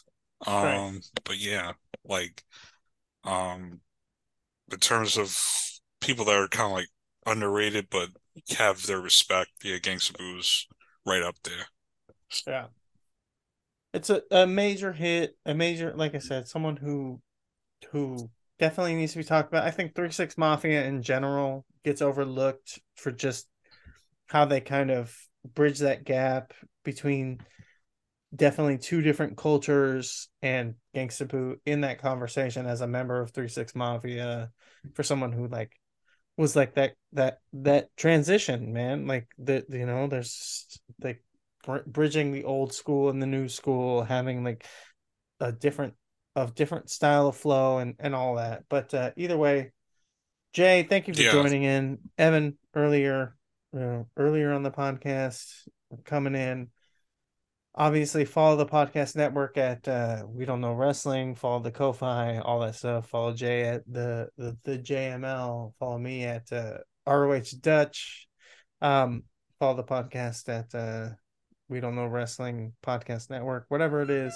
Some boys be killing me, acting like they booming pounds. I be looking for the fires, we when I come in your town. Gangsta Boo, the scandalous, that bitch so freaky when she high. Oops, I ain't gon' lie, up and smoking till the day I die. Riding in the Chevy and you know I'm smoking ink, man. Got the bombs, man, limo tinted for you haters, man. Cruising through my hood, I'm hot as fuck, my license on suspension. I don't give a fuck, I'm constantly yelling, smoke one bitch. As I come up on the spot to eat and sleep and do it all again. Gangsta at it again, clean as fuck, I'm rolling 20 twins. Call my nigga Dank to see if he know where some hydro at. When I go get Dank, I got the Glock 9 and the vest. Rolling through the projects looking for that nigga with that dope. Feeling like a junkie, thinking damn a player gotta smoke. Acting like you ballin' when you only selling nicks and dimes. Shit, this habit of mine got me clicking when I'm on the grind. Ass to my fucking face, I'm fiending to increase my high. Eyeballs is like red as hell, these bitches better recognize. Ass to my fucking face, I'm fiending to increase my high. Fucking ink and serpent, yeah, that's the shit, yeah, that's the shit. Ass to my fucking face, I'm fiending to increase my high. Eyeballs is like red as hell, these bitches better recognize. Ass to my fucking face, I'm fiending to increase my high. Fucking ink and serpent, yeah, that's the shit, yeah, that's the shit. So I got this Getty green, look at nigga, I'm a star. About to hit the corner A-Rap store to get a leaf cigar. I don't smoke no seeds, but not to diss the ones unfortunate. If you meet me, hook up with me, I'll smoke you to death. All my niggas on that good dope. If you high, just clap your hands. All my niggas on that good dope. If you high, just clap your hands. Take a trip to Amsterdam, smoke a blunt with Lady Man. Always cheap and gotta wake up with a blunt up in my hand. It be funny how you think, cause you got green in me and you be friends. If I let you smoke with me, you lucky, I'ma keep it real. I don't give a fuck about a beggar trying to smoke my weed. If you got some money, you need to put half on this fucking green. Don't play